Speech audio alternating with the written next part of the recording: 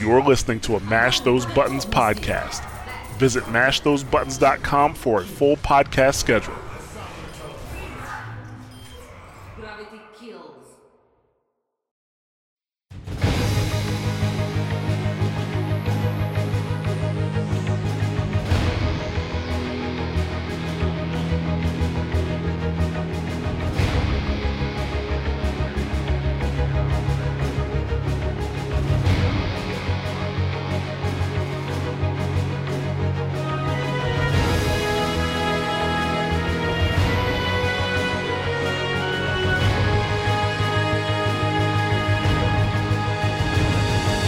Hello and welcome to another episode of Watchpoint Radio, Mash Those Buttons podcast dedicated to Overwatch and its community.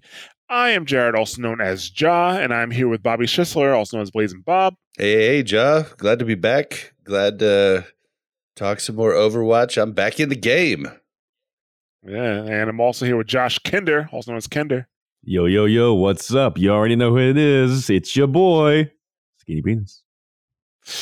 Yeah, and today we do have a special guest. You may remember him from Prepare to Attack. He did several episodes, including Mercy, Zenyatta, and Moira. We have Fu. Hello.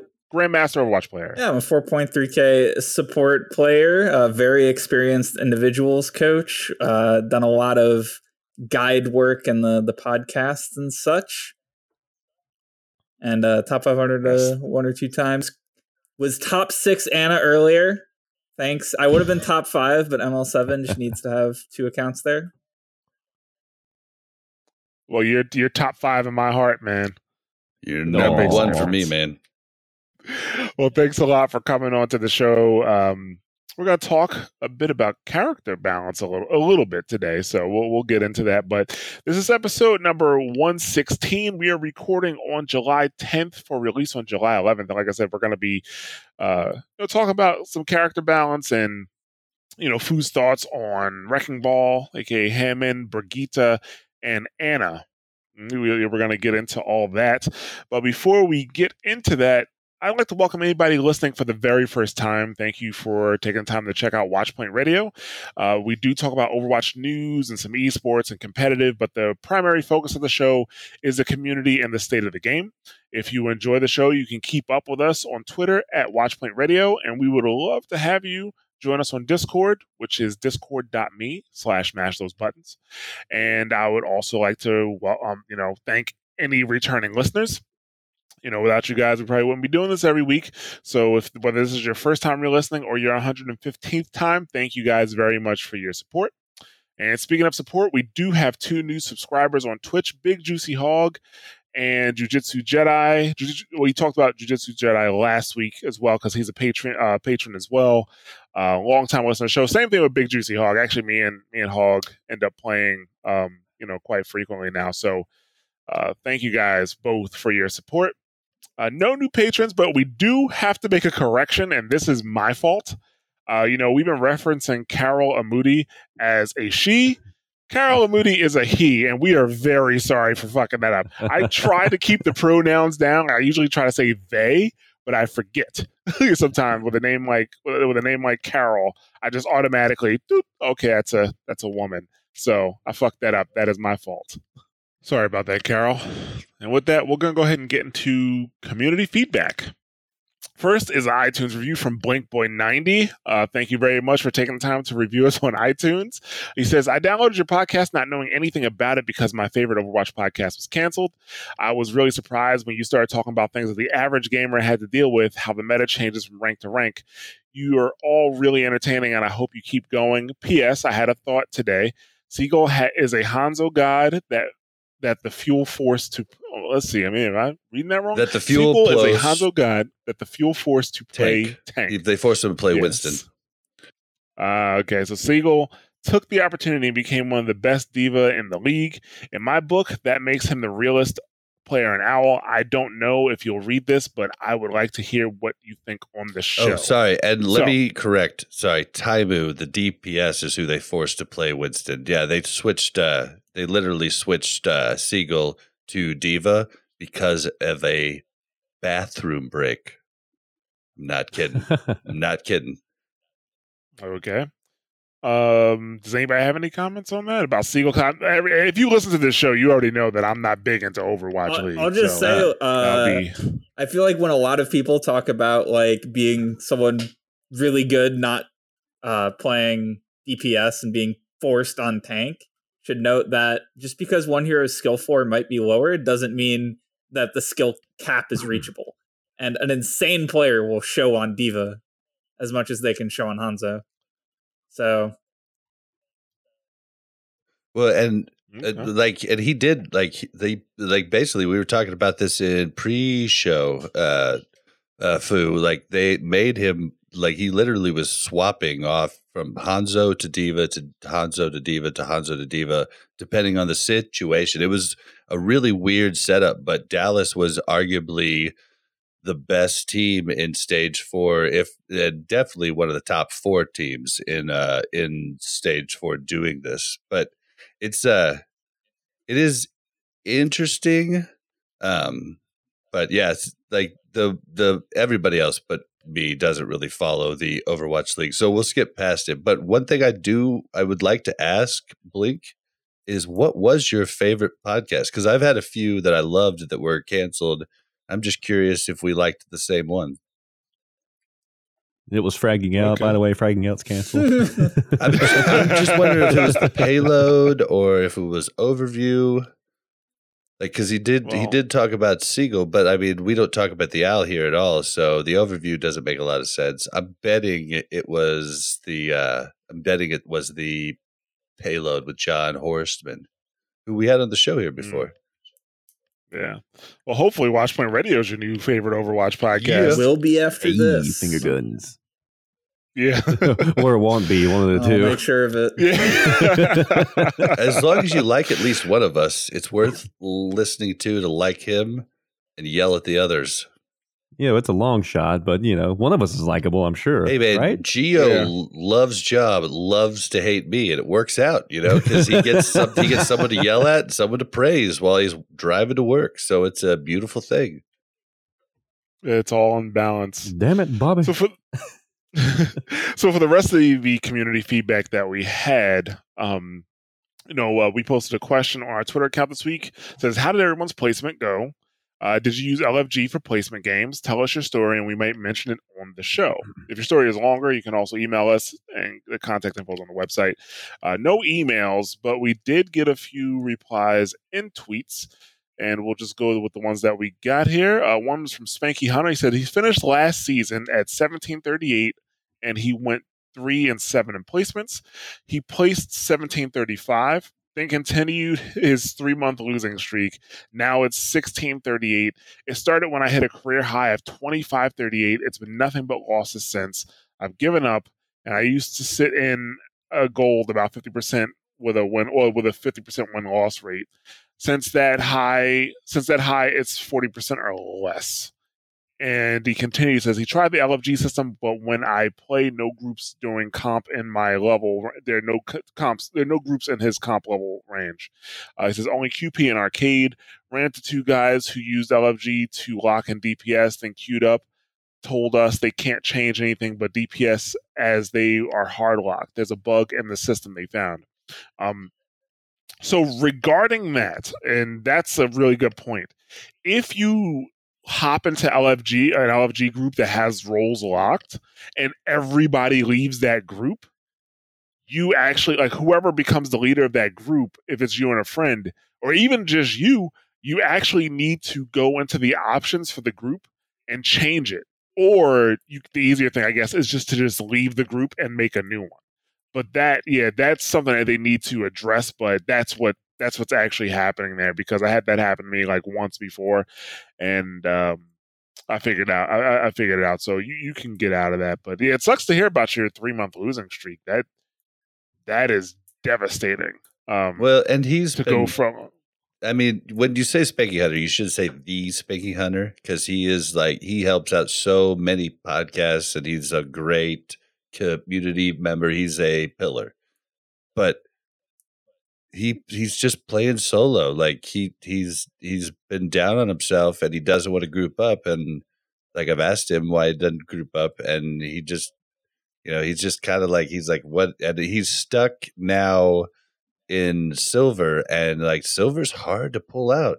Like it's really hard to pull out if you don't have like, you know, at least one or two other buddies, you know, giving you some sort of synergy. Like people are standing at spawn, you know. I mean, it's just. Yeah, silver is one of the reasons why we may prepare to attack. Like just our experience in silver when we would play like our silver like Smurfs, and the fact it's just like lack of mechanical skill in some cases, but an overall lack of knowledge in the game. And even when I was helping Geo move from silver into gold, and then you know it was easier for me to help him go from gold to plat than go from silver to gold. Yep. Because it's really tough. I mean, I think if you have to really carry, not carry, but you have to really do a lot for your team. Because if someone's just standing there spamming, like, and they just don't know what they're doing, it really hurts you in this game. Very different from other games. Once you get that low, a lot of the like quote unquote elo hellness is the massive amount of variance from like D-ranker Smurfs, who will either throw a game on purpose or hard carry it because they're like diamond plus level players, as well as an increased amount of DCs. In my opinion, the rank overall isn't that much different outside of it taking, let's say if you're a gold player, it's like harder for a gold player to get out of silver than for a plat player to get out of gold, if that makes sense. Yeah. Can I give some advice for Spanky that'd be useful for anyone in general? Yes, please. All right, so I feel like whenever someone gets into a big wash streak like that and they're trying to climb out, it's kind of the Overwatch version of a watch pot never boils. Whenever you are looking at that number and trying to look at your SR, even though it's so fluid, you just hang on to each game and it hurts so much and you just can't help but get in a terrible mindset where you're down on yourself. And whenever you're feeling like sad or down, you just don't perform well. You're not like excited and energetic. I notice that for myself. If ever I'm down, my reaction time's slow, my aim sucks, etc. And then you don't want to communicate. You don't want to work with your team because you're trying to carry. So if you just set your goal to improve rather than gain SR and get wins, you stop really caring about those losses and wins so much, because in the grand scheme of things, each win and loss is so small. So if you just set metrics to improve and just make sure you're just getting better at accomplishing a goal on whatever hero you're playing, and then you might find your SR kind of going up over time as you get better, and rank will be a lot less stressful. And I agree. I was going to say, Bob, whenever we started with our 6-stack, I know we talk about it literally all the time, but it's just the only way to play the game.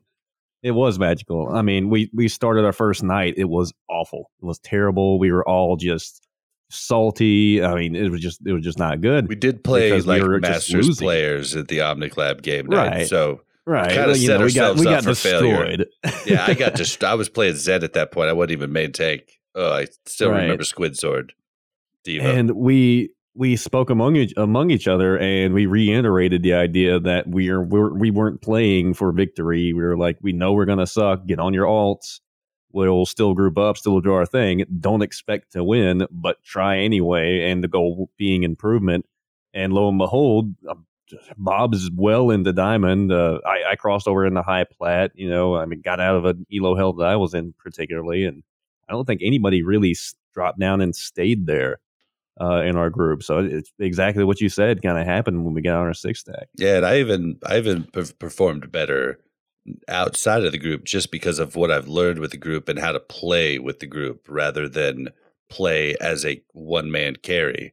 Like playing with the group, not chasing, doing it's Kinder's camera, his roommate's walking around like looking for something. It's really distracting. But Moon the camera for Spanky, I would looking for your attention. I think he's finding it. Spanky, I would be interested to hear if you listen to a ton of podcasts, but you've never talked to me about Prepare to Attack. So I wonder if you've checked out Prepare to Attack, which Fu is one of our prime guys on it. I mean, he's been on like, 5 or 6 episodes? He's done every support except for Lucio, I think. That's Lucio an accurate and statement. Brig, since there isn't one. Yeah, but he's good to do Brig. So if you haven't checked that out, you should let me know. You should check it out if you haven't, because it could, Like, it helped Right. me a ton, man. Doing the episodes and listening to Jaws episodes really helped, just unbelievable amounts, even on characters I didn't play. I want to get in on Right. that Brig episode still, by the way.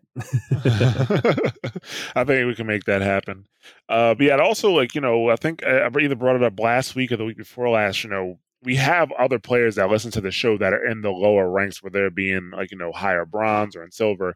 So, if we could get people to help each other, like that's also a good way to get out of silver. Like, if you can get a silver group together and work together to pull out of that rank, that is definitely something that will help. So, I mean, I know, like I said, we have at least one other person that I know of in that range. Geo has agreed to help in that range as well. I'd help if I could, but I don't really think I have any characters in that range. Actually, no, I might have one. I can't remember. I think I might have placed one of my accounts lower than I expected. So I've maybe. Fun Bobby got like to plat last season, but he dropped out a little bit, and I've done really bad at placements. I'm pretty sure I could at least play the rest of my 5 placements with you, Spanky. Like, just you have my Discord, hit me up. I would be honored to play with you, brother. Yeah, and I've got my alt account as well. It's not even placed now. I need to do my placements, so if you want to do that, good to go.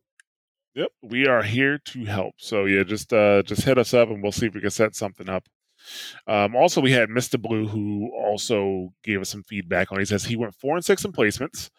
Me and my group are usually a 4 stack or around that number, so we used LFG and had a blast, even in a loss. Made some new friends and met mostly cooperative players. Very glad they put this into the game. Still mid gold, but enjoying the game. I mean, I think that kind of reflects, what's been going on with me in LFG. Do you win every game? No, but even the games that you lose, it's not as discouraging because at least you had communication with the players, right? You don't have half your team not talking.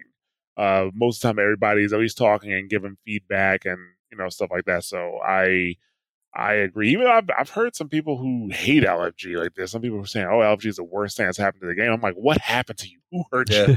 I'll Tell me your story. I'll mention that because I did play LFG at different elos, and I had different experiences for both. But I'll hit that on your week of Overwatch. But I will say, go ahead. We might as well.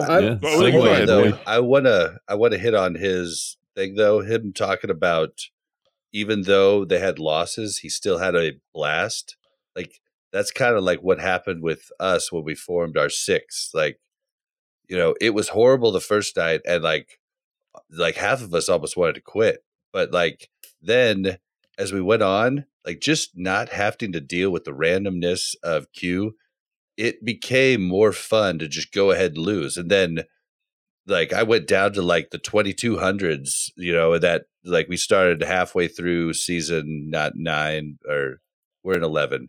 I started halfway through season 9, and like I went down to like 2200 something, and then I just stopped caring. And then the next season I go up to 3K. Like, it was a really good experience to do that. And the LFG gives people that aren't as outgoing on the Discords and willing to go out and find people to play with. It gives them an easy opportunity to maybe make that group. So I think it's pretty neat. So, but you guys had some experiences about looking for a group, or do you want me to just go into mine?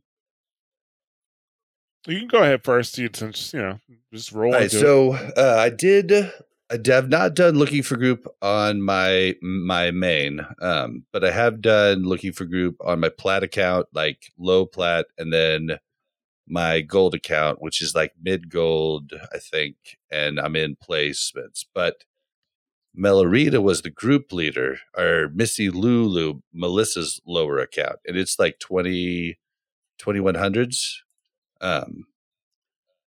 That was weird. It was really weird because like me and her queued last night, tank and heal, and we did 2-2-2. We locked it. We got like one guy that queued as DPS, but when he got in, we're like, all right, what DPS do you play? Because everybody's got the stupid private fucking profile, and so you can't just look at what everybody knows. you have to just guess. And so we asked him, he's like, oh no, I play support, but I can play whatever. And it's like, well, you just queued into our group as DPS.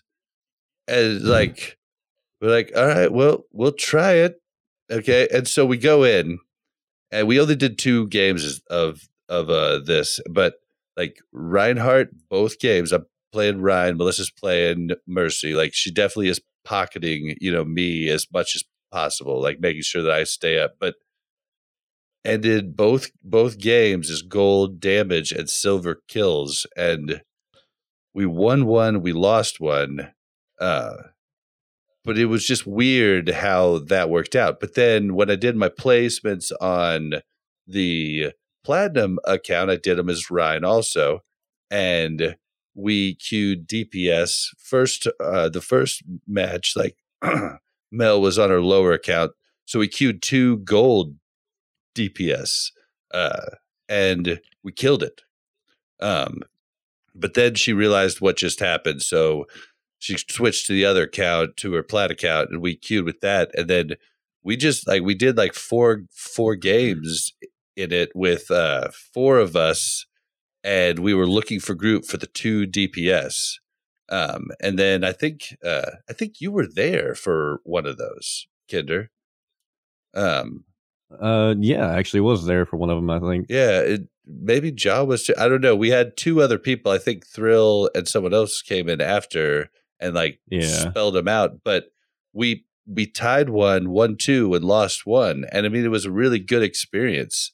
So I don't know about doing it in gold, but maybe the fact that I know a lot about the game, I'm expecting people to act in a certain way and they don't act that way. So maybe for someone who truly is in gold, maybe it is actually really good. So that's my take on it. What about you guys? I actually haven't been playing a whole lot of Overwatch this week. I've been spending most of my free time talking to a lovely lady. But when I did get on, I didn't play any comp or anything because I'm rusty. Like I said last week, I haven't really been on my game lately, and I just haven't been consistent with playing. So I'm afraid to kind of jump in the comp and do those placements until I get my skill back up.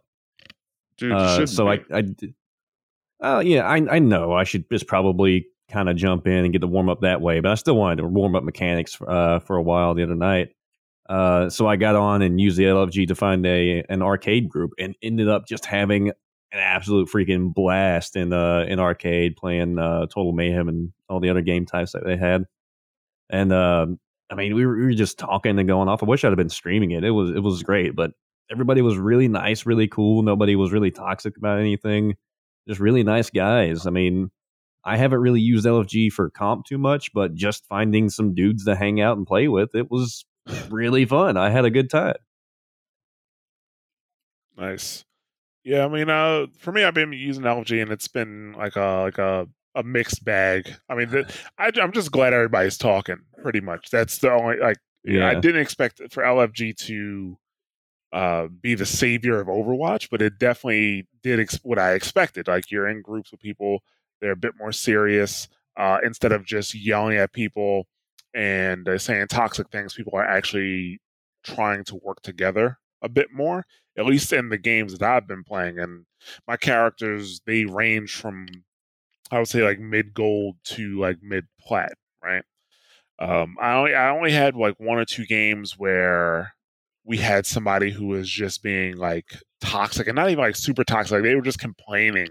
I guess not even toxic. They were just complaining and nagging about everything. And funny, the thing is, like, we actually won those games. Like, there was one game where we played. It was I think we played Oasis. We played the first map.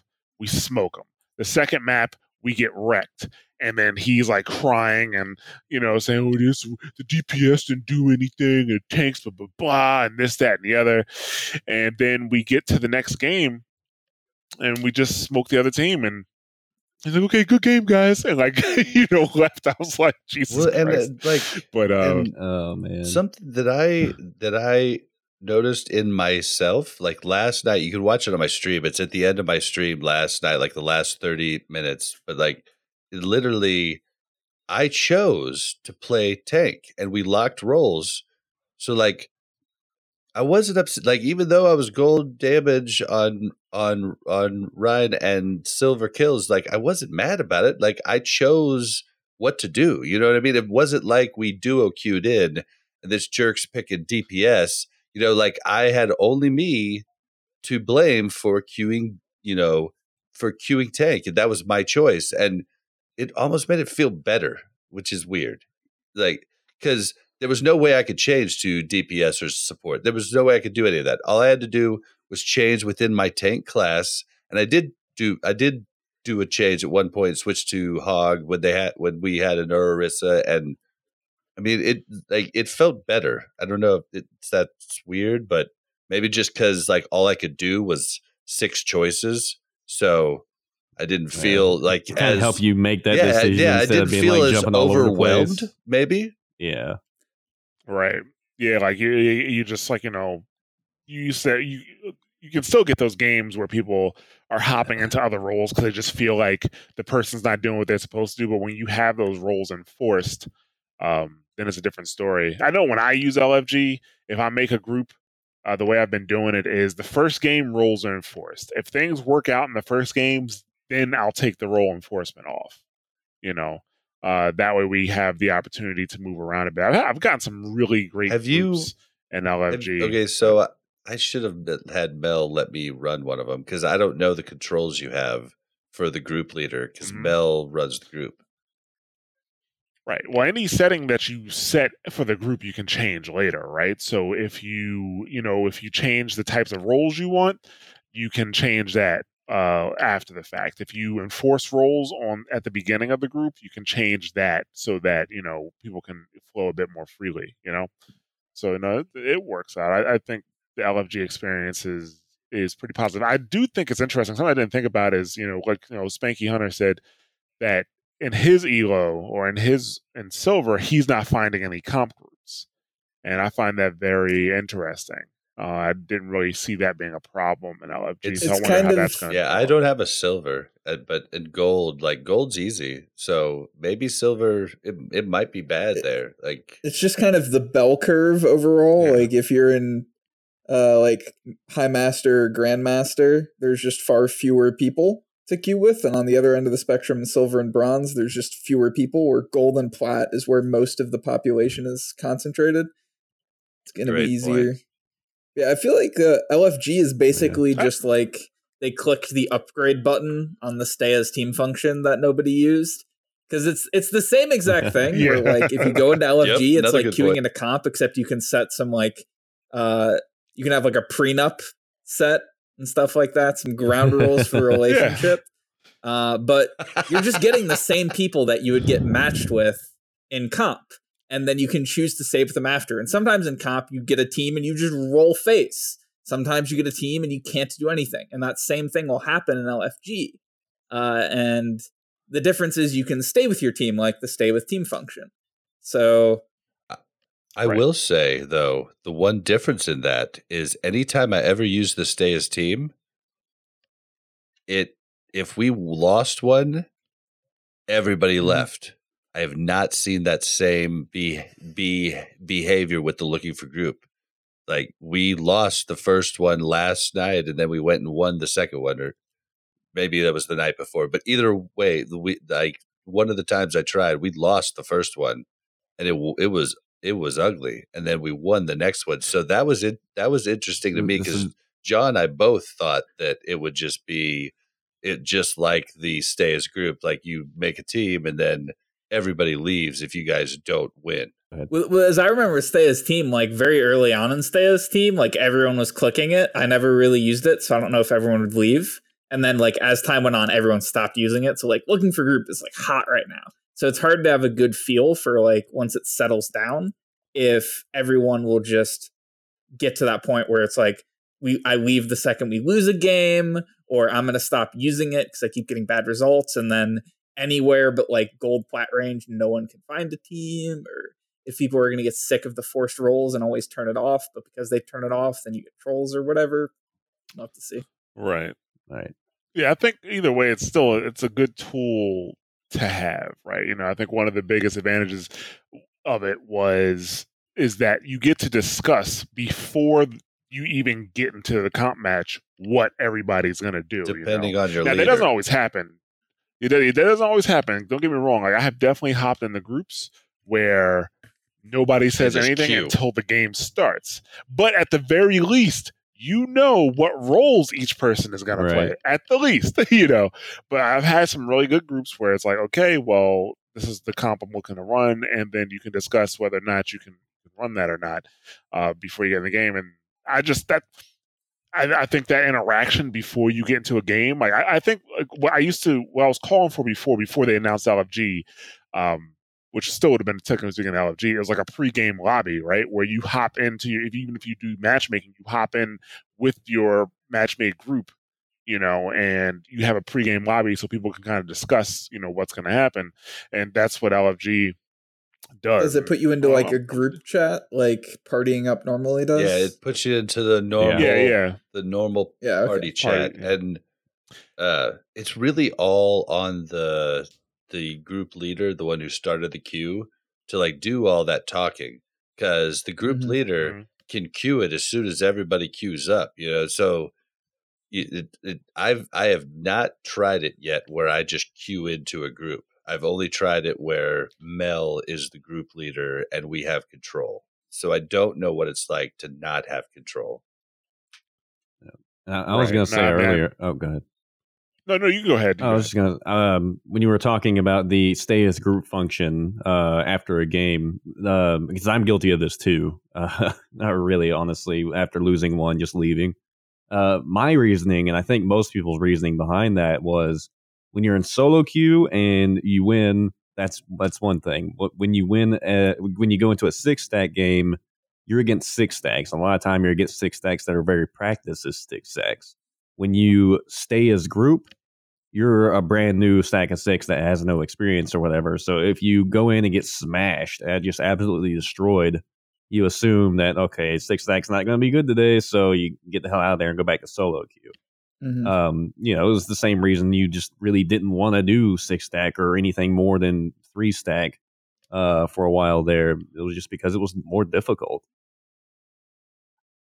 Well, that's the case. The stay as team function may be more viable now since there's going to be so many more inexperienced 6-stacks. It's helped a ton, dude. The stay it's helped a ton. Does that feature even exist anymore? I thought they removed it.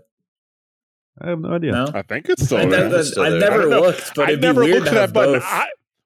I only look for that button if my team did terrible. Like if we did terrible, I'm definitely hitting that button just as a joke. Just as a joke. That's what they. Mel chat says it's removed.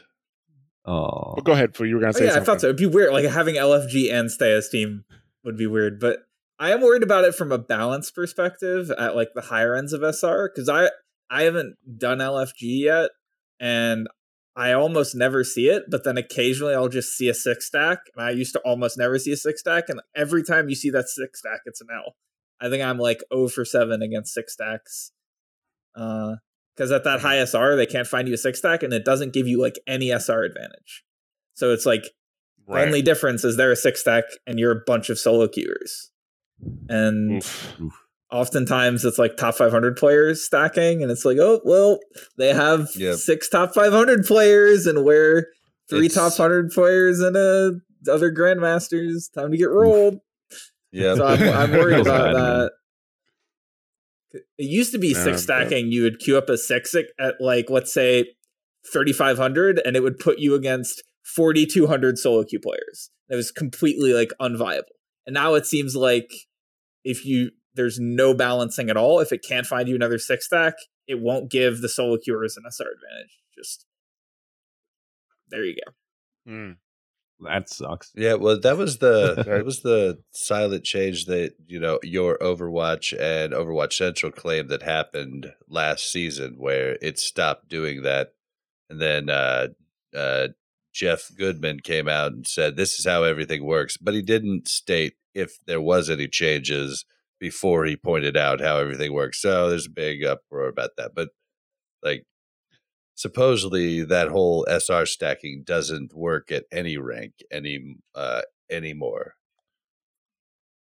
Supposedly they don't punish you for being a 6-stack now. Yeah, and that's brutal when they can't find other six stacks. Because it is an advantage. Yeah. It's hard to put a number like SR on how big of an advantage, especially since some six stacks are basically solo queues and some of them are like actual tier 3 teams that are queuing up for some warm up or something because they can't find a scrim. And Right. Yeah, and that's the thing about that is like, you're right. You can't put a value on players playing together, and knowing how each other plays. There's a skill involved in that as well. That's why the Podcaster six stack, when we had that, we sucked in the beginning, and now we suck less because we were playing together, and working together. So it's like there's no had. You come we across still have that. Huh? Yeah, we're just okay. So we're just not we just haven't regularly been on in a month. practicing yet. We've taken a little hiatus break, is all. Okay, but that's saying like when you're playing as a team, and you go up against other teams that you just that are not a team together.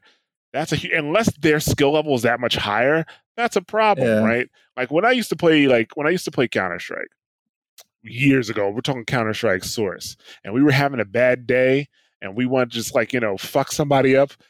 We go play a pug. Because we were like, when they get their six together in IRC, they come into the server, they get rolled because they don't work, they don't have strats, they don't work together, they don't know each other. Versus us, we did. It was unfair, but we felt great afterwards. But still, unfair. That's like saying I hooked up with a high schooler. It was really easy and not a lot of fun, but I felt great after. I get older and they stay the same age. All I can think of is that parody news article headline of Kanye West puts up 126 points against a wheelchair basketball team. It's really bad. And I can understand when you're playing in the higher SR ranks, that could be super frustrating because not only are they good, they're really they're good. Just as good as you according to the SR system, but they have that experience together and they have the opportunity to plan out what comp they're going to play ahead of time, and they are going to have the right setup, and then you queue in and it's like, oh cool, we have 3 Mercy 1 tricks, I only play support, and then we have 2 Genji mains. All right. Yeah, and I've see how this goes. GG. I've been I'm the highest SR I've ever been. Thank you, Reinhardt Meta. But I'm sitting in high 3300s now with getting close to masters, and it's getting real hard. And I can't imagine. Luckily, this season I have not faced a 6-stack yet. I can't imagine facing a fucking 6-stack at that SR. It's just it's so much faster than anything I'm used to, and it's hard to play more than 4 or 5 games at a time straight because it's just so. And I'm playing Reinhardt. I'm not even playing one of the most intensive characters by far. So I can't even imagine what going against a 6-stack would be like for you. Oh my god. Yeah, it's kind of the same thing because what 3300 feels like to you because it's the highest you've gotten is what the highest SR I've gotten feels to me. It doesn't really. I don't know if that's feel fast to me when I'm at my comfort SR. I don't know if that's a proper. I don't know if that's a proper estimation because you're playing at such a higher level. Where I'm at, currently, where I'm at's probably top 8%. Where you're playing at is top 1 to 0.5%, and the skill difference there is way different from the skill difference from a gold player to a plat player. It's vastly higher. Yeah, I'm saying it in how it feels to play in. If you are a normally a low diamond player, and then you get to the highest you've ever been, it's 3400. It feels super fast, and you're barely keeping up. That's how it feels for me when I'm at the highest SR I'm ever at, and I'm putting a game with 6 top 100 players because they're all queuing at once. It still is. Yeah, it's the same thing. But if I'm playing at 12 o'clock when I normally play, and there's a bunch of 3900 players, it feels like nothing to me because I'm just used to it. So it's which more I guess is what plat modesty feels like though. to me now. So yeah, that definitely makes sense. Yeah, it's just more a matter of when you're queuing up solo queue and you get that 6-stack, it's just a massive disadvantage, and you don't sign up for that. And at lower SRs, it's no problem because they can find other 6-stacks. They'll put you in a longer queue. But at the higher SR, where you like, what's the solution? I don't know what Blizzard could even do. Make them wait for 3 hours until another 6-stack queues up? No, that's not going to work. Yeah. Put SR against them. We saw that didn't really work. Put them against solo queuers. That sucks for them. So what do you do? You guys are honestly probably when Jeff Goodman put out all of those stats where he pointed out this is the amount of games that a 6-stack goes against all solo players. Those stats that he got, those times that a 6-stack goes against all solo players are probably all at your level or possibly down in bronze. Yeah, I'd imagine so. Yeah, that's a good point. I just thought of that. Yeah, I am kind of interested in seeing a bronze stack versus bronze solo stack. Like, what is that like? Might actually be a disadvantage. There is a really funny YouTube channel that does the whole 3 grandmaster players against 6 bronze players, or 2 top 500 players against 6 bronze players. It's kind of a funny thing, and the better SR people don't always win. It's kind of neat to see how it all goes down. I don't remember who, but if you just Google, I've seen those. Yeah, if you just Google bronze players versus GM players, you will find it on YouTube. I want to participate in that, but be the coach for the bronze team and just give them a strategy. It's all right, guys, we're going just full secretly coaching them. Russians in World War II against Germany. Where pick the 6 heroes with the highest HP pool you could find to just run at them. They cannot deal enough damage. Turn around so they can't headshot you and walk backwards into their spawn. Maybe you should be the coach for the podcaster's 6-stack. Hey. Oh, dude, there's 7 or 8 podcasts represented in that one group right there. Sounds fun. Can help us all. Silence. I don't know if he wants to be subjected to my terrible play like he saw on stream the other day. I just don't think there'd be a good enough system for me to see what's going on, so that'd be the issue. Well, no, you would have to watch VODs of our scribs that we've only had 2 of. I know we need to do some more of those. I think that covers LFG. So let's go ahead. We we brought Fu onto the show because I know he had some thoughts on some pretty popular characters right now. One being Hammond, aka Wrecking Ball, some Brigitte and Anna. So let's start with Hammond. Let's start with Wrecking Ball. What are your thoughts on him as a character? I want you guys to start first because I have the unconventional opinion. Oh. Well, let's see. Bob just stepped away. I want him to come back because he thinks that Hammond really won't be viable on defense. And me and you talked about that a little bit last week. Your thoughts on that? So I want him to come back and kind of explain that a little bit more. As a character, because I hopped into the PTR, I played him a bit more, and I don't know. I think I have to wait for him to go live and see how enjoyable he is to play, because I really don't see myself playing him more than I play the other tanks that I play right now. I kind of enjoy playing main tanks. And I don't know, he just, I think he, in terms of skill, he'd be one of the higher skill tanks. Anybody with high mobility, that has to kind of jump into the middle of a group, to be effective. I think they're going to require a little bit of a higher skill. But I'm not 100% on Hammond yet. I still don't think he's what the game needed, to be honest with you. I am waiting. I still want an offensive builder, right? And technically speaking, I guess that's Symmetra now. But I want somebody who somebody like an Abathur from Heroes of the Storm in Overwatch. Do you play Heroes of the Storm at all, Fu? No, I played a lot of League of Legends, but never Heroes. All right, so Heroes of the Storm. So Abathur, basically, he's like a character that doesn't really leave the base. Basically he just looks at the map and he can assist other players doing things. That's what he does. And I think an Overwatch character like that would be cool because right now, you play, if you do like a 5v6, that's not a good thing. But if you had a character that can help in different ways, like maybe he armors this character up more, maybe he can speed this character up, or maybe he can give this character like a jump boost, or maybe he can do something that debuffs other characters, I just don't see Blizzard cool. doing that because if you just look at their balance perspective, because their balance philosophy is clearly not balance only for the highest level play, noobs be damned. It's clearly like we want to make it so that lower level players, top level players, and everyone in between are as happy with balance as possible. So the characters that take the least skill to play are normally not super good, because if they do become good enough, then they're hugely problematic. And the characters that are super high skill cap, they're usually countered by coordination. So like they'll be weaker at lower level play, but stronger because there's no coordination, stronger at higher level play, but weaker because more coordination. And if they do heroes like that, it just seems like it could be such a nightmare for balance, and they have to just right.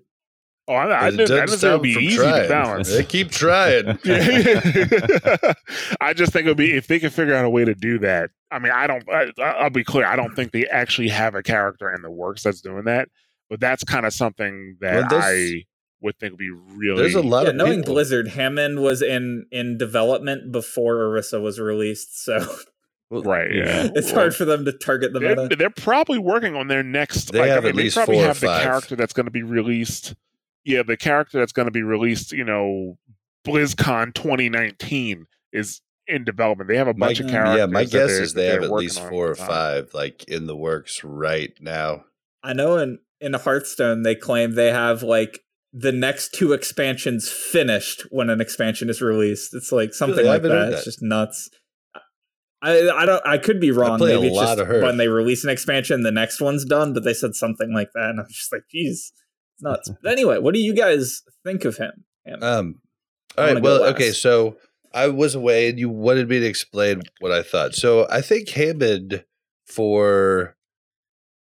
I think he definitely is a really high skill floor, maybe like the highest skill floor tank. I'm trying to think of all the tanks like right off the bat, but he really feels like the highest skill floor tank because he's certainly the highest skill floor tank in my opinion. If that guy, like if you're not good at it, it's going to be like you're playing Genji and not good at Genji. You're not going to get shit done. I mean, that's like, especially if you can't dodge CC shuts him the fuck down. So I just like, I don't know how much he's going to get played overall, but like what I was thinking for the highest levels is he'll be extremely good for Koth and extremely good for attack on 2 CP or even payload, because he can go in front and really just like stop them from even getting a chance to like set up a proper defense, especially if they're in a death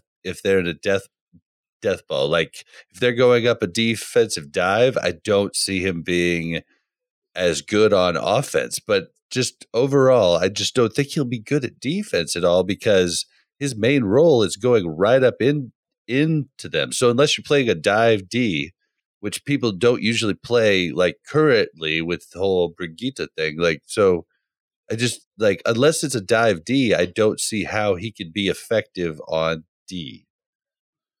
Does that make sense? I mean, that's basically my thoughts. Yeah, I like, understand what you're saying. A lot of thoughts condensed down as much as I could, but there's so many different situations that plays into it, and different comps that could change what I'm saying. But if we're going overall with the current meta that's in the game right now, I think he wouldn't be very good on D. He'd be really good on O and really good on Koth, especially with the different places you can spin around. Right. And as far as my opinion goes, last episode I kind of touched on the idea of a force positioning meta, and it's kind of I'm still along that same kind of mindset, with the interactions with him and the Sombra changes and nerfs and buffs and all that. It seems like I said last time, they tried to do something about the CC problem with the Sombra buffs, and they still wanted some kind of good effective counter to this new tank that they have, and so Sombra's there. So Sombra's really kind of the yin to his yang with the introduction of Wrecking Ball. And with the way that he dives in, he essentially is a bigger, badder Winston, really. I mean, he does the same job, essentially, that Winston does, but with more of an immediate, like, in-your-face, bam, impact, you know? Whereas Winston, he goes in even faster. Right. As long as it's not Winston high goes ground. in and he tickle guns your supports and all, and you know it's kind of easy to ignore him sometimes, and you know your supports can sometimes escape. But you play a good Winston, then not necessarily. But you know it's kind of a samey play kind of deal. Whereas you go in with Wrecking Ball, you command attention. It's like using Monkey Ult and diving into their team. Really, when you go in Wrecking Ball, because you dive in, you use your shields, you don't really act as a sponge with your shields up or anything. You don't act as an ult sponge.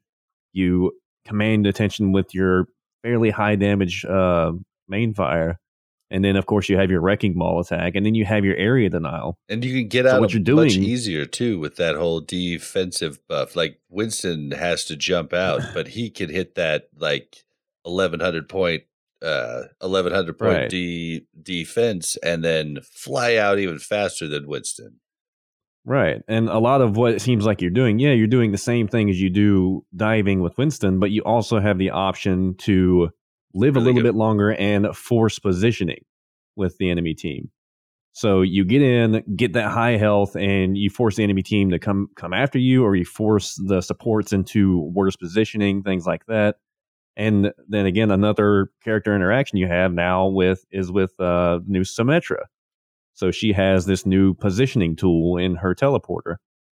Just Blizzard has thought of these interactions and put them all together in such a way at one time. It's kind of impossible to predict what's going to happen with the meta, but I see what they are trying to do with the options that they have given us. Does that make sense? Yeah, dude, that's a really good points. And then my argument's completely different about something different. Ja, you jump in before Fu, so we'll see if Fu can answer everything we talked about in his response. Well, I already.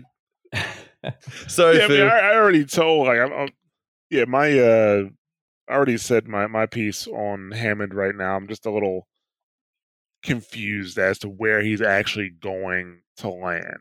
You know, we'll see. But go ahead, Fu. So I feel like Hammond is the off-tank version of Lucio. Not for any direct mechanical reason, but imagine if Lucio didn't exist and then they put him on PTR. What would every single Lucio streamer and player be doing? Spamming right. wall ride, going as fast as they like could, DSP diving Spanky. the enemies Zenyatta, not ever turning heal DSP on or Stanky. anything. Yeah, right. Exactly that type of thing. And I don't mean to interrupt you, but I actually mentioned this last episode too. Another reason it seemed like that they made him such a wild, wacky character that has these crazy abilities is for the highlight potential, because we no longer really get a whole lot of those YouTube videos, compilations with like crazy sick Genji or Tracer plays, things like that. And so the content has actually kind of gone downhill with the introduction of Wrecking Ball and his insane abilities, his high skill floor, his really high also skill cap. He's such a crazy hero to play. So if you're really good at him, then you can just do so many cool, awesome plays with him. Whereas the other new characters like Brigitte is not really fun to watch, and Moira is not really fun to watch. Doomfist is probably the last one that's kind of fun to watch. You guys are making great points, man. I want to be argumentative, but I can't. I just agree with you. I just want to continue on mine because any hero that's released on PTR is going to like inevitably everyone gravitate to the flashiest thing. Like people were playing DPS Moira and complaining that her damage was way too strong and needed to be nerfed. Until like a month into live, everyone's like, "Oh, Moira has damage? I had no idea," and is just played pure healer. Worse damage. So while Hammond can do all that dive stuff, and that's all super high skill cap, I don't think it's reliable enough, nor does it provide enough utility compared to Winston or D.Va to justify him in a dive comp. Hold on, though. Winston bubble. Hold on, though. I got to stop you there. Tell me why it doesn't. Because like Kinder made a really good point about how Hammond was better than Winston. I want to hear your counter to why because D.Va I get. D.Va I will agree with you, but I do, after listening to Kinder, feel that Hammond is more powerful than Winston as far as what's the word I'm looking for? You talk about it on Moira has none of it. Moira has attack and heal, but she has no utility. Okay. So tell me how Winston's utility is better than Hammond's. So yeah, that's what I was going to say, is that Winston bubble is like the most overlooked thing in this conversation. It's humongous. As a support player at a high level, that bubble can just be the life or death of my Zenyatta. It can place the bubble. Suddenly my Discord doesn't exist. I'm not dealing damage for 5 seconds, etc. If you're playing Ana, Winston bubble literally kills you for 5 seconds. So, because you can't do anything through Winston bubble. So that's what that main tank provides. So like Winston's not going anywhere. Like he has to be run with dive, in my opinion. It's a super good point, dude. Normally the off tank is the hero that is the best at peeling for the main tank. Zarya's bubble is the best tool for peeling for Reinhardt. Roadhog's pressure and ability to force people away and prevent people from running through a shield is the best at peeling for Orisa. And then D.Va's the best at peeling for Winston. And I also can't see Hammond being justified in the DPS slot outside of some janky comps. Plus, it's so much easier to just hit shift on Winston, get it precise, than it is to set up the pull, hook it out, get your momentum going in the launch, and get it pinpoint. I just don't see that being consistent and reliable. However, if we look at what Winston can do at a baseline, and if he's not doing like his craziest stuff, I think he's the actual new off tank for Orisa. Because just what are the holes in Orisa? Like running through her shield is a huge issue. Wrecking Ball can just knock everyone away super easily. Pharah is a big problem for Orisa. Hammond has some amount of hit scan to help with that. You'd lose out on the hook halt combo, but maybe super high skill cap Hammonds, if they could coordinate a dive, I see no reason why they couldn't dive in with Orisa's halt as it's going and put down his slam on top of it. And putting Minefield on an Orisa Deathball comp would be just horrifying. So I really feel like you could just run that instead of Hog in a normal Orisa comp, and that would be where Hammond is strongest. I can't see him being run in dive. I would say that you could potentially even run him alongside a Winston in dive, though. Yeah, you're right. He doesn't have the shield utility, and he doesn't have really any utility of a main tank. But it seems to me like he's going to be very, very good at the actual diving that goes with dive. You know, the actual getting into the back line of the enemy team and doing damage and trying or succeeding to kill supports, things like that. Forcing that positioning. I'm sure there's going to be a lot of really different comps with that. You know, maybe even a triple tank comp. I mean, it's nothing like we haven't seen before. And it's certainly going to take a lot of skill, and it's not going to be reliable at lower elos. But once you get people with higher skill, like at lower tiers, you can't rely on a Genji. You can't rely on a Genji until at least platinum. Well, I mean, the way Genji works it's be is he relies on his team. Like Genji cleans up kills and focuses on dash resets. So the reason you can't get Genji to work in lower comps is because your team's not working. I'm just saying that's it's my just opinion. the curse of a high skill floor character is what I'm saying. But I mean, I don't even think it's like, I think he's a high skill floor, but at the same time, I don't think he can function. Like IDDQD tried to do the bronze to GM challenge on Genji and lost his mind early on when Overwatch started because he just couldn't get anything going because he couldn't get any dash resets because no one was doing at least half damage to the other people. If he couldn't get out of bronze, he didn't know the secret at that point. Just walk behind the team and then right click them while standing still, and they won't notice. No, he ran into his struggles around Plat, and that's when he like freaked out. But I was just saying the whole bronze GM challenge was a thing back then. Yeah. But I think that how it actually plays out at lower SRs isn't super important. I'm not one to like look at the Overwatch League meta or top level meta extensively over lower level meta, but it always seems to get defined by it. Like whatever streamers are playing, that's what forms the public opinion even at lower SR. Like remember when McCree was like the must pick over Soldier right before they nerfed High Noon?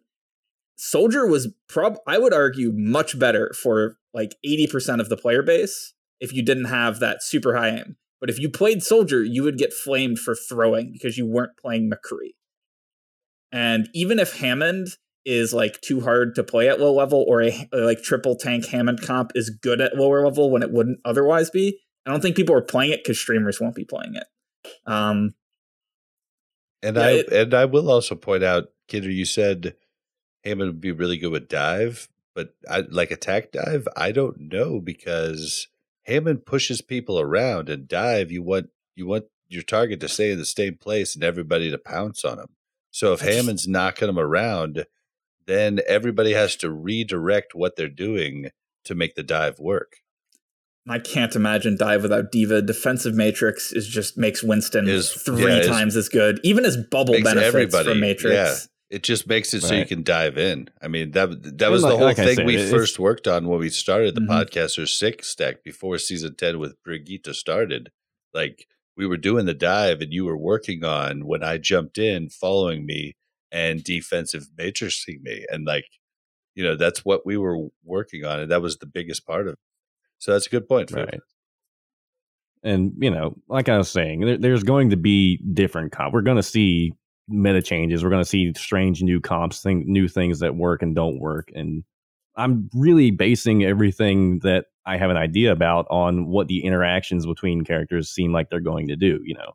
I really don't know what kind of comp would work well with that. One of the ideas that I kind of tossed around with a friend of mine was in the current kind of sniper meta that you have with Hanzo Widow. What if you ran a couple of dive tanks and you dove with your tanks, had tanks that could peel out and get away from that, force the positioning, and then had your snipers clean up on top of that. But then again, you have the problem with them just walking through the choke, etc. But just different things like that. It could be potential ideas for how to use Hammond. It's just going to depend on how people end up playing him and where it goes. So yeah, with the skill floor you mentioned, Bob, I feel like that's just purely dependent on what works. So if sitting in the back line with Orisa and literally just bouncing back and forth in ball mode for 30 seconds is good enough to win fights, then he'll be the easiest hero to be effective on ever. But if you have to dive in to be effective, then he'll be the highest, like the most punishing skill for ever, and it'll be super hard to pick him up. So it's hard to say what a skill for is, because it has the potential to be super low or super high, just depending on what works in ladder and what you have to do to be effective. Yeah, I was just thinking about it in terms with Lucio, you really don't have to wall ride to be effective. You know what I mean? So I feel like the skill floor is low, but the skill floor on Lucio is so much higher because of the different calls you could do, the boops, like using your sound barrier. Yeah, the skill ceiling. Like, I feel like that's really high for Lucio, but the skill floor I feel is really low. He can get a ton of value, not really know what the fuck he's doing. Whereas Hammond, if Hammond can't use that grapple and move around the map fast, I think that's going to make Hammond pretty weak, because he is very tickle gutty, just like Winston. Yeah, we'll see. But it could be that he just has to kind of sit there shooting, and then when people get close, just zoom back and forth without letting go of the tether, and then easy game. Get ult, put minefield down. Like, we'll just have to see how it plays out. It can't be back and forth, though. It has to at least be in a circle to keep the max speed. Yeah. And you have to either do the arrow keys to do it, or you have to do the moving of your mouse. I think, though, a lot of people that play Hammond will probably be putting their sensitivity really high, because it'll make it really easy to do those spins. Because at a low sensitivity, doing the spins is a lot of arm. Like, just moving constantly. I feel like that's like the godsend for DPI switch. Yeah. So and that's another thing relative aim will ball, so you can have high sense in ball and low sense out. Good call. And that's another thing that we haven't taken into account either. His ultimate is, to me, it feels like it can be huge because it's a long-standing, very effective area denial tool. that requires the enemy to sit there for a few minutes and focus fire a few things before they can really move into an area. Like it's probably the single best tool in the game for stopping movement into a choke for a good little while. I mean, there's no other thing I can think of in the game that can stop people from moving through an area for so long. Are you guys familiar with Treehouse Comp? Any of you? I don't think so, actually. Okay, so Treehouse is kind of a colloquial name for a composition where you basically run on like 0.1 defense and Orisa on the high ground with other various heroes, and you just set up all right there, sometimes with like a Bastion or a Junkrat, almost always with a D.Va. I feel like Hammond could just imagine diving into Treehouse once they have Minefield set up, because dive was like the way to beat it. Now, if any of you remember, a long time ago when Sombra was run in high-level games, like, let's say, Point A Anubis, where you'd kind of hold high ground next to a Mega. I'm just imagining specifically in that point running like a Treehouse with Hammond and a Sombra. Oof. That would be so brutal, because like if he gets Minefield, how do you deal with that? Right, and if you that's a good point for him on D. Is his ult is definitely very D centric. It is not O centric at all. That's something I had considered. Yeah. Go ahead, John. You've been waiting for a while. No, I was just gonna say I think Hammond's zoning potential is overlooked by a lot of people. Yeah, because they just want to go fast.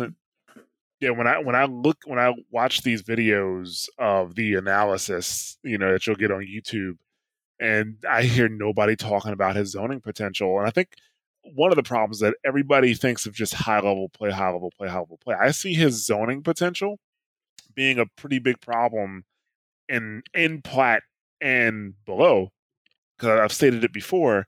To win in a game in Overwatch, you don't necessarily have to kill somebody. You got to get them off the objective, and he is going to be pretty good at doing that. Right? Because that's where people run at Junkrat bombs because they look shiny. They're like, ooh, shiny. That's the elo that I see people just running face first into the Junkrat spam into the choke. I think that's probably a better way to put what I was putting as a force positioning zoning. I don't know why I didn't use the word zoning. It's really the same essential principle. Right. But as a zoning character, I agree with you. He can be very good played correctly. That's why, last week I suggested that his tether, only lasts for so long, right? I don't think I agree. Because it's just not. I was really unBlizzard like. Yeah, I can totally see him coming into some points.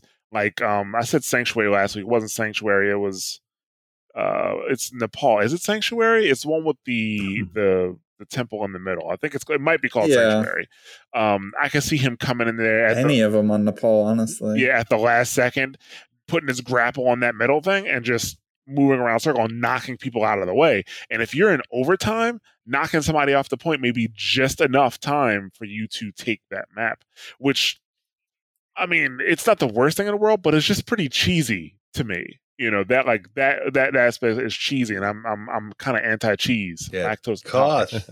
So yeah, and a lot of Koth points. It seems like it'd be exceptionally easy to get into the air to do your slam without having to sacrifice anything. Yeah, that's the thing. I'm sorry. It's like, when it comes to character balance, I'm in a competitive game. I'm just kind of like anti-cheese, right? I kind of want the characters to be balanced, and I want them to be fun. But when I see that infinite tether that can just infinitely go around a midpoint, I'm not a huge fan of that. Right. But go ahead. I was just gonna say, and again with the zoning potential on Koth maps, some in particular with very small points. Goodbye overtime. I mean, you're not going to get a tracer coming in there and contesting in and out of a point in a fucking minefield. I mean, it's just not going to happen. Even if they get 2 characters on or 3, they may not be able to contest a point for the minefield. If nothing else, it'll cause them to have an area about this big to be able to actually fight it and stay on the point in overtime. So that would be a good defensive thing that you can do with him. I just think his ult is going to be the defining factor of him for the most part. And on the flip side, his stalling potential on the other side of that is quite high as well. If he is coming to the contest point, he can get there fairly easily, or not fairly easily, but if you're good enough, he can get there. He has a ton of health and can turn his head box off. So that seems like it would be like next level diva of contesting points, staying alive. So I'm not looking forward to that for some of the 2CP. Overall, I see him as a 2CP nightmare. I just don't want to play Temple of Anubis. Some of the speed runs that some people have put up on YouTube are just out of this world. I mean, it's like reminds me of when they first made the Lucio change for speed boost, and DSP Stanky was on Eichenwald going to the end of the level in like 4 seconds. You know, from spawn to the end of the level. Yeah, it was just scroll wheel jumping. Yeah, it's just like it. Yeah, I definitely have to agree with you guys. Like the whole, that's something I didn't think about last week when we talked about it. Is the whole alt is a really big defensive move on Koth, especially 2CP, especially. Payload, really where the payload zoning moving, is effective. Yeah, I mean, sometimes zoning will be better on attack with like a Hanzo using it. You know, like King's Row. I'm thinking Hanzo is going to be zoning better than on attack, at least better than Hammond. But that's a really good point you guys bring up. I think at least at like a higher skill level of play, Hammond can make like excellent use of his zoning potential on attack, because most of the time what you'll see on a payload map, once you actually like get the payload going, the whole team will push forward, or at least their front line will, and like control a choke point and prevent the enemy team from contesting and picking a good fight there.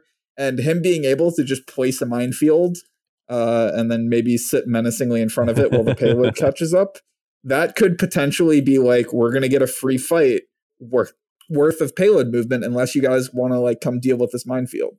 So I feel like that could be high potential too. Or you could just pop it once they dive the payload, once the fight actually starts, and then that could just be a huge deal too. So I think his minefield has a lot of potential on attack, if not potentially more, strangely enough. Because on defense, it might be easier to deal with it as the attacking. But as on attack, like let's just say King's Row, you're running up on point 2. You can go ahead of your team. You can go place that minefield right where you need to cap point 2, and your team catches up, but their team is stalled by that whole minefield, and then you get the advantage at the choke. They don't get to hold that last corner before you come around to take point 2. Like that's just one example I could think of. But he's basically zoning people coming back from spawn to set up a defense against you, and you actually get more time because Hammond runs up there and drops the ult. Right. That's another good point. I think he might be a lot like Doomfist in certain ways, where with like Doomfist, like if you play DPS and then you go to Doomfist, it's like forget everything you know about DPS. You're not playing Overwatch, you're playing Doomfist now. And on top of that, Doomfist, like you could argue like how high his skill cap actually is. There's a tremendous amount of just memory in Doomfist and like finding out what's optimal. Like Doomfist was thought to be terrible for a long time once he couldn't reliably like kill everyone with his right click every time. And then people learned, you can just uppercut someone and they're dead every time if they don't get helped.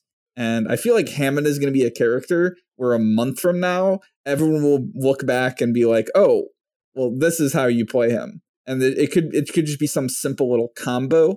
It could be some way to use minefield, and it'll just become like new common knowledge. And we're talking about it now. We have no idea it exists. And everyone's going to look at us like we're idiots. And I don't know, we probably are.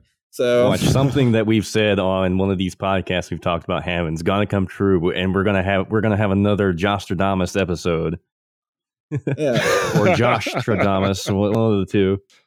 Someone's listening to this podcast. I'm just gonna call them out. The Brigitte episode where I literally called like every move she had before they released it. It was the best thing I ever called. The Jostradamus is what he'd been asking for like 2 years. They finally put it in the game. 2 very different Damuses. Imagine if someone a month from now is listening to this podcast, like, why would you ever put Minefield on point when you could do this? How do you not see this?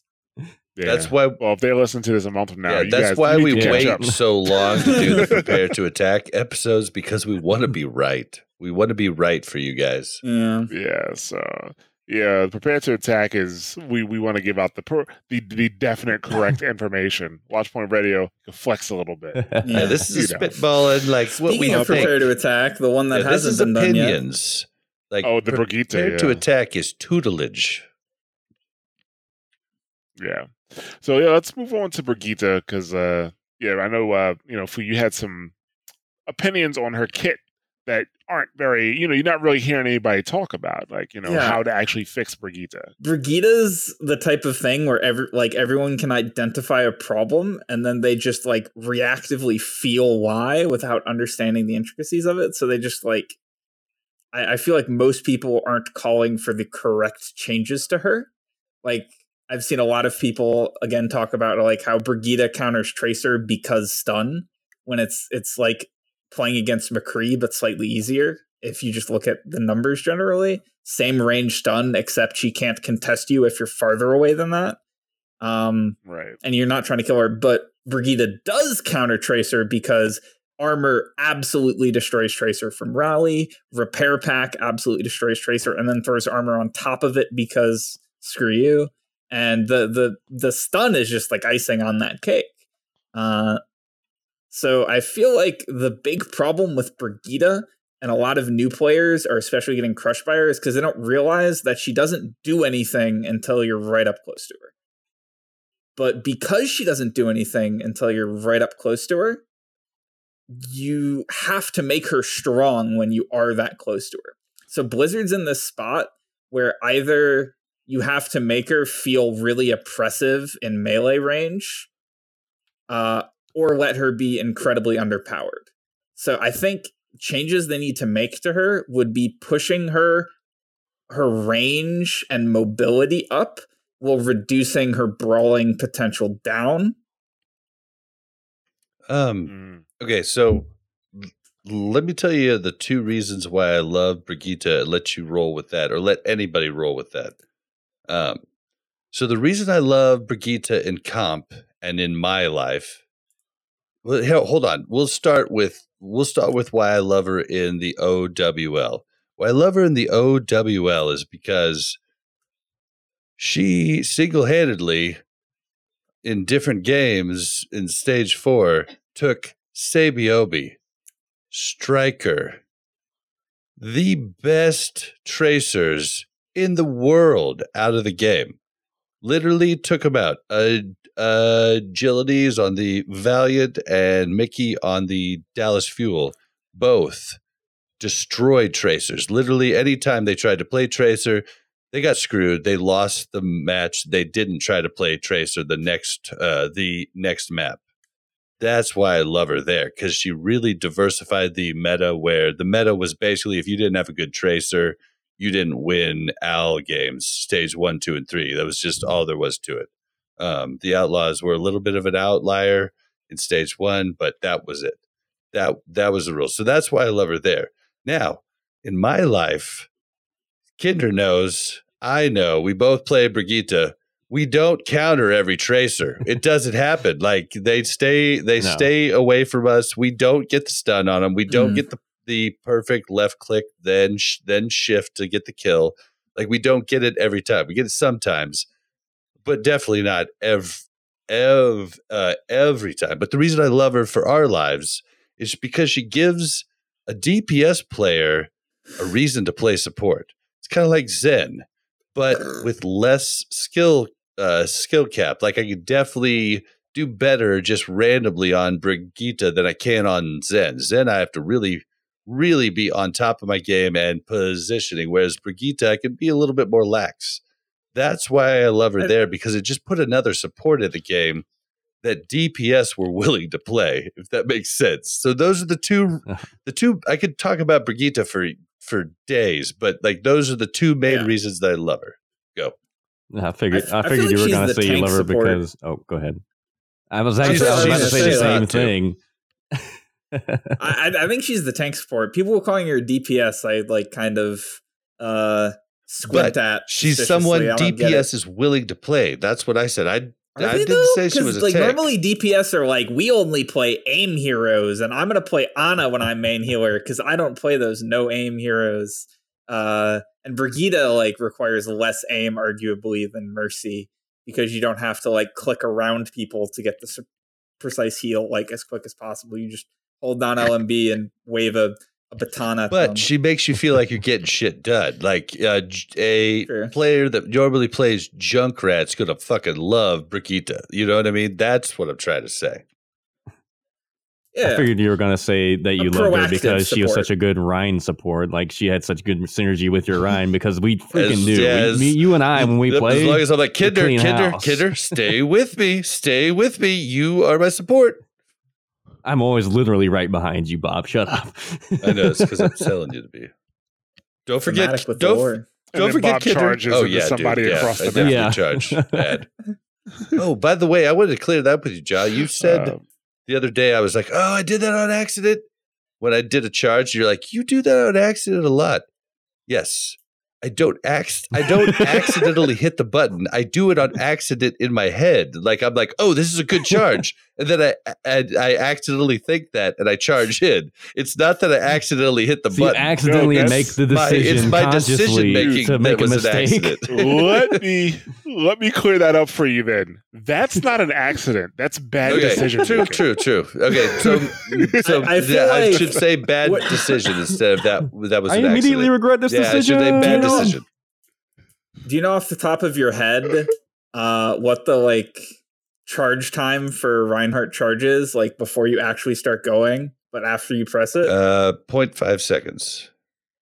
0.5 seconds. I feel like we need a new like scientific name for 0.5 seconds. Long fucking time. Be its own unit because it's the window of regret. Yep, it's where you're sitting there and you're going, no, I should have done that. Oh, can I turn? No. Can I hit a quarter? Can I hit a quarter? Have to deal with it. Yeah, I do that a lot, man. That's like, I mean, I don't charge in, like, don't let Jaw fool you. Like, I charge like 10 meters normally. Like, I don't charge 30 meters like the gold bars, like rides. But like, I charge 10 meters on the wrong time. Like, King's Row, that first, choke. I'm trying to hit the Zarya and I charge into the statue from choke, which is about 10 meters. But I miss, and therefore it's a bad play. I hit her, it's a good play. It's 50-50. Sometimes I do hit her. That's how statistics work. Sometimes it happens, sometimes it don't. You do not. Coin flip. Every time. That's what I just try to tell new Ryans, like, just don't charge 30 meters. Don't give them that long time to shoot you. Like, charge 10, but even charging 10, you can definitely get out of position to where your healers can't do shit for you, and you can't. You go into the team. Are we talking about Brigitte? Boom. Yeah. I mean, you hear this line all the time, Bob. Oh, can't save you, Bob. You're done. Bye. Yep. And like some of the times, I'm like, Mel, don't follow me. No, leave me. She still somehow gets the fucking Mel res is actually off. crazy with Mercy. Some of her resurrects are dumb. Somehow she gets them. I have no idea she should die regularly. The same thing. That's the same thing I deal with the Rhine charges. She deals with that, and like sometimes it works out and sometimes it doesn't. But like you need to remind yourself not to do it. I literally have a mantra. Bob, don't charge. Like it's literally what's going on in my head as I go in. And like if I didn't have the mantra, I would do it 50% more of the time. You know what I mean? Like I literally have to like stop myself from hitting shift because I just want to, like it's just you want to do the most for your team. And that's where I don't know who I was talking about this with earlier, but that's where you have to learn not to carry and to play as a team. Yeah, I've been one tricking Ana on an alt account, And if I were toxic and got muted, it would be Blizzard be like, you have been punished on account of 800 Reinhardt players being told to unbind charge. It's like that'd be 80% of what I say. Right, unbind charge. Just stop doing it. Every single fucking stop charge. But Fu, like let's clear that up for the people that are that are listening. If you don't use charges right, if you're not getting effective pins, like if you're not getting one every other fight, you're not really being an effective Ryan. Like unless you're running triple DPS and you're like you are the only tank, you know what I mean? Like if you're not getting something, you're not doing it right. You just shouldn't be doing those crazy charges. Yeah, charge is an ability that is absolutely like powerful and you need to use it to be good, but it's the like biggest offender of abilities where you so often be better off just not using it if you use it badly. Where I've had so many games that were easy wins and our Ryan just won't let go of the shift key, and then he could just hold right click and when it breaks just stand still and then we'd win the game. But he has to charge in and then curve around a wall trying to collide into something so I can't heal him. Anyway, Brigitte. Yeah, that's the shit I really literally never tried. Like I literally tried 10 meters. 10 meter charge is what I tried to do. Okay. Let's what I would do with her, I've said this before and I got terrible responses, but I feel like a lot of people didn't really read into it. I would lower her charge cooldown, whatever that ability is called, Shield Bash, back to what it originally was. I would make it longer range, but I would reduce the stun duration to like 0.4 seconds from 1 second. So you could only get like one shield whip or one melee off. You couldn't like combo kill off of it, but it'd be more usable for mobility, doing that shield bash buffer jump that you can do to get about like 9 meters or so. And then I would also make it so that her ultimate is a lot better overall, but gives barrier instead of armor. So it decays. So I would give it like a longer range, a higher rate, and maybe give her like a charge of repair pack or something. So that barrier is good in fights and isn't just like pop it between fights. Now my team has armor. Hooray. Like you actually have to decide. But then you would that would basically be a drop the beat, and that would conflict heavily with Lucio. That's like I don't saying see them doing Transcendence is like Valkyrie and just another version. Like drop the beat is 500 barrier like this. Getting 60 barrier a second or like 45, whatever the balance number would be completely different dynamic than just popping it in reaction to preventing damage. Yeah, I could see that. Yeah. I don't know. Like the same way like Transcendence you use to counter Dragonblade. Valkyrie used to give your team an incremental advantage over a long period of time. It'd be the same difference there. My beef isn't with that. Like I actually don't see a problem with that at all. It's the first thing you said where you couldn't get the two moves off. If you do that, then she no longer hard counters Tracer, and Tracer goes back to ruling the Overwatch League. And so that's the thing. I just don't want to see that. Like it was just extremely annoying to just see. But remember the first part of this conversation. It's now a longer range, so Tracer has to respect it longer. And if you're at OW level, Tracer that's stunned for 0.4 seconds is headshotted by Zen. So if you have that team coordination down, you can still kill that Tracer. And the repair pack is still going to be super good against Tracer, and etc. So yeah, that's a good point. Yeah, the first part of the conversation with Fu, that was the shield bash was kind of the least of her concerns. Everything else is still in place. But my biggest problem with that is that her CC ability is really more valuable for stopping other abilities and ults. Being able to stop half the ults in the game every 4 or 5 seconds. Ryan ult. That's with a longer range on it too. While you're shielded is kind of tough. Roadhog Hook, I will say theoretically does the same thing. I will say Brigitte stopped me from hammering down the first 2 weeks that she was in. a ton. She hasn't stopped me from hammering down for this entire season so far that I've been in. Like she hasn't stopped me hammering down in a long time. So that is something that I was able, you're talking about her canceling ultimates. Like that is something that I learned fairly quickly within a couple weeks of playing against her. Right. And with Roadhog's hook, he has a wind up and a long throw for distance, which that's fair. Whereas her ability doesn't have any wind up; it's just bam, instant. Yeah, of course. But I mean, I get what Bob's saying too. The counterplay is like there. His goes 30 meters. Hers goes. Yeah, I mean, 7, you have the wind up, and it's the counter for the distance of it. I mean, it's a balance. Yeah, so I just think like it wouldn't like make her useless. Like if it didn't interrupt anything, like how would you even play her? But it would just make it feel less oppressive when you get stunned for that 1 second, as say like Reinhardt, and then you just get blown up. Or it's like super easy to react and then shatter the Reinhardt when he gets stunned. It would require coordination, but at the same time, it would make it much easier on the Brigitte to like make the decision to peel for her backline by using her longer range and her longer mobility bunny hop. And it would also make her ultimate better, because her ultimate, let's be clear, in my opinion, is terrible. Like, it's not powerful outside of the interaction with Zenyatta and Zarya, where they have armor under shields. And during a fight, like 30 armor per second? And nobody uses it during a fight. They use it preemptively so that she can be building another one while they engage in the fight with the extra armor. And that adds artificial.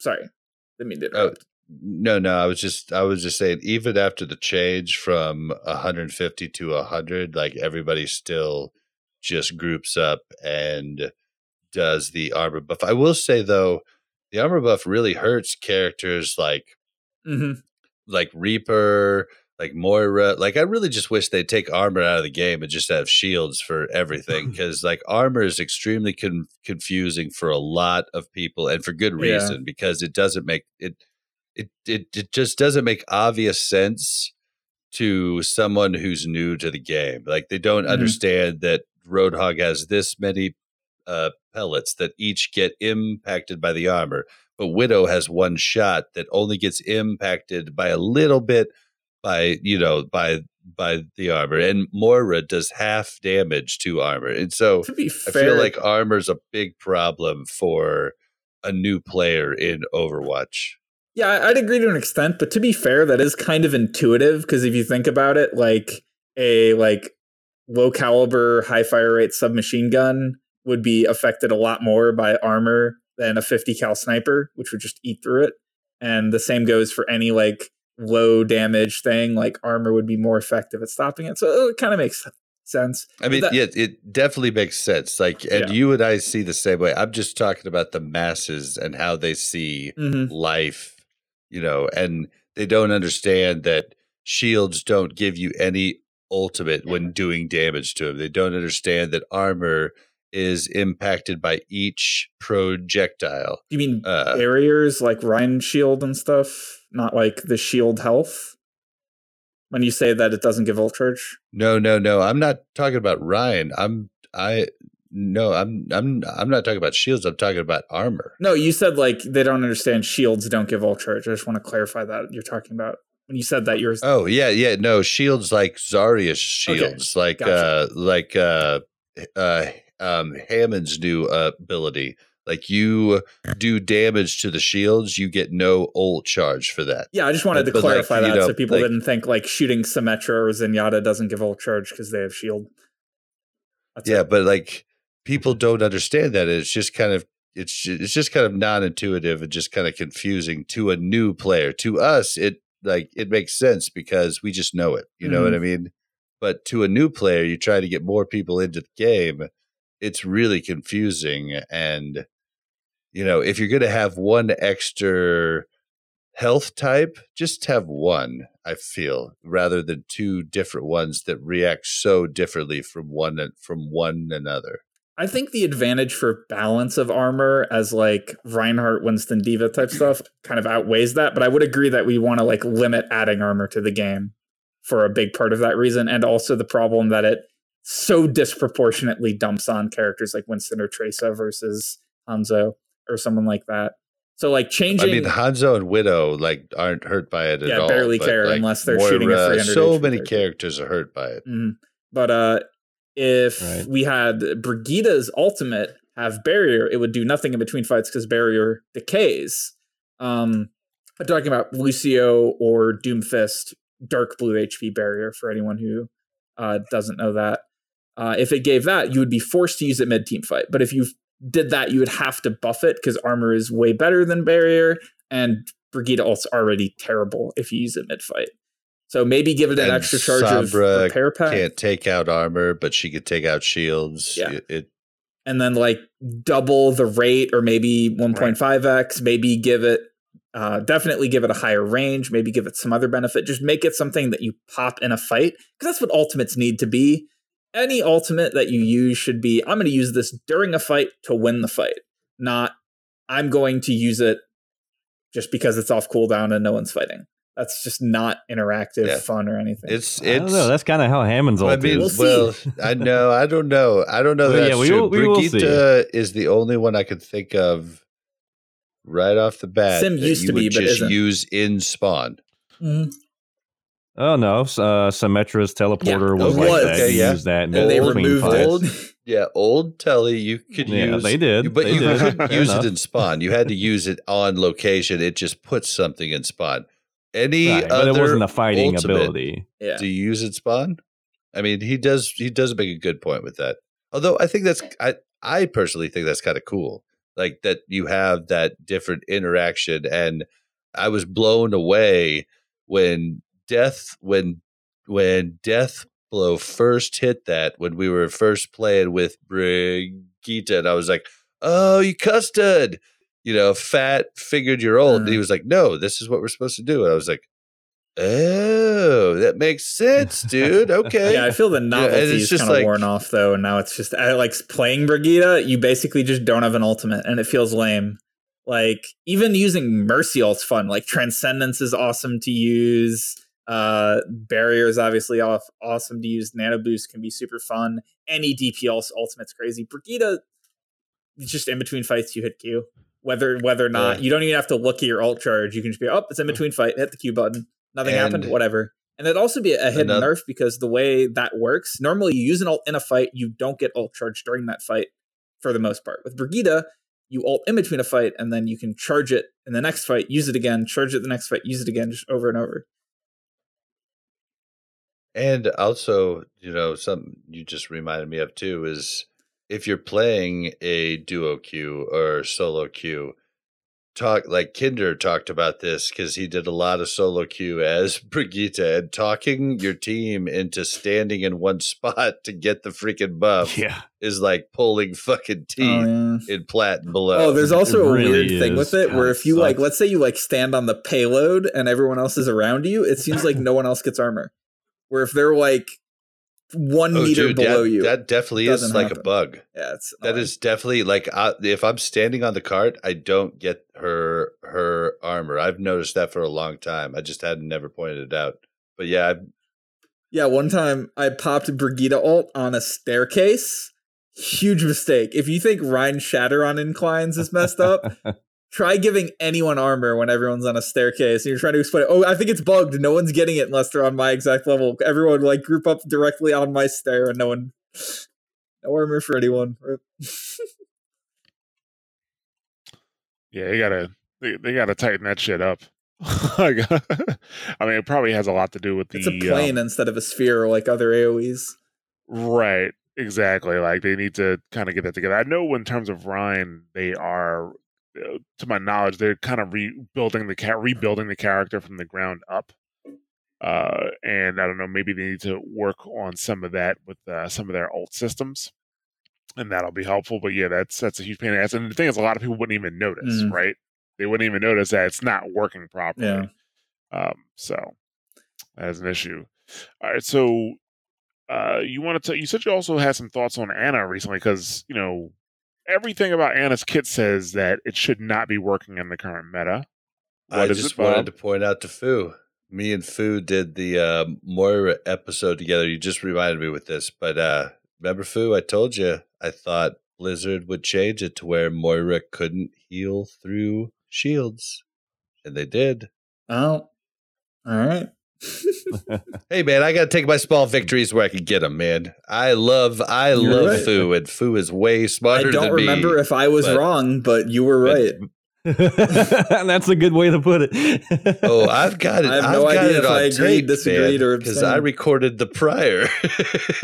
I recorded it before we started, so I've got it if you want to hear it. Okay. So, like I was saying, like everything about Anna's kit right now is telling us that, she shouldn't be that useful in the current meta. But I know I've been seeing a ton of Annas in play, and you've been playing Anna more frequently. And it's not like people have been picking Anna and been doing nothing. Like she's actually been quite effective. So, what are your I thoughts? think it's kind of the system where like Anna's main predators on ladder are largely unplayed. So we're kind of peeking out of our foxholes and venturing out into the world a bit. Like we're still like bad and underpowered, and it's super hard to make value, but it's much less hard because Tracer isn't there to completely delete you if you don't get help. Winston isn't there to hit E and make you irrelevant until it's gone, and all of that stuff as often. So like if there's a reason Anna's not being played as much, it's just kind of cool, like a product of the meta being a little more favorable towards her because her counters aren't.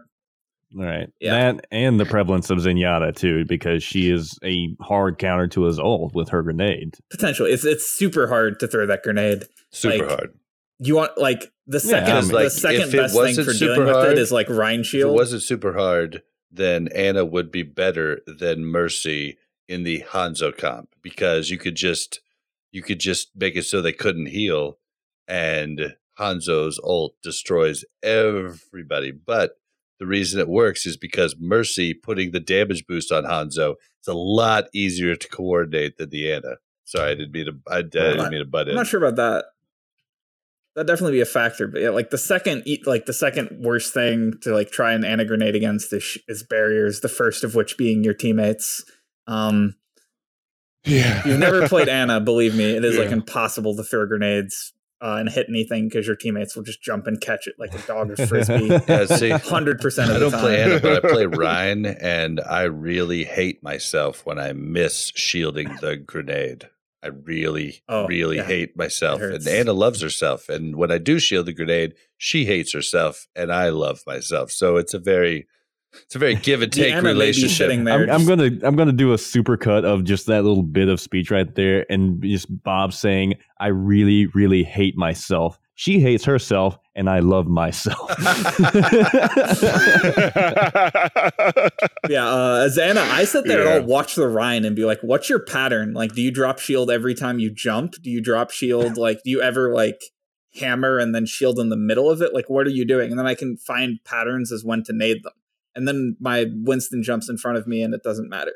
And that's the same. See, that's why you're a grandmaster. Because if I was going to throw a grenade, I'm just like, well, here we go. I guess that's the same pattern that a Rein v Rein, like the first round. Like I'm feeling that Rein out.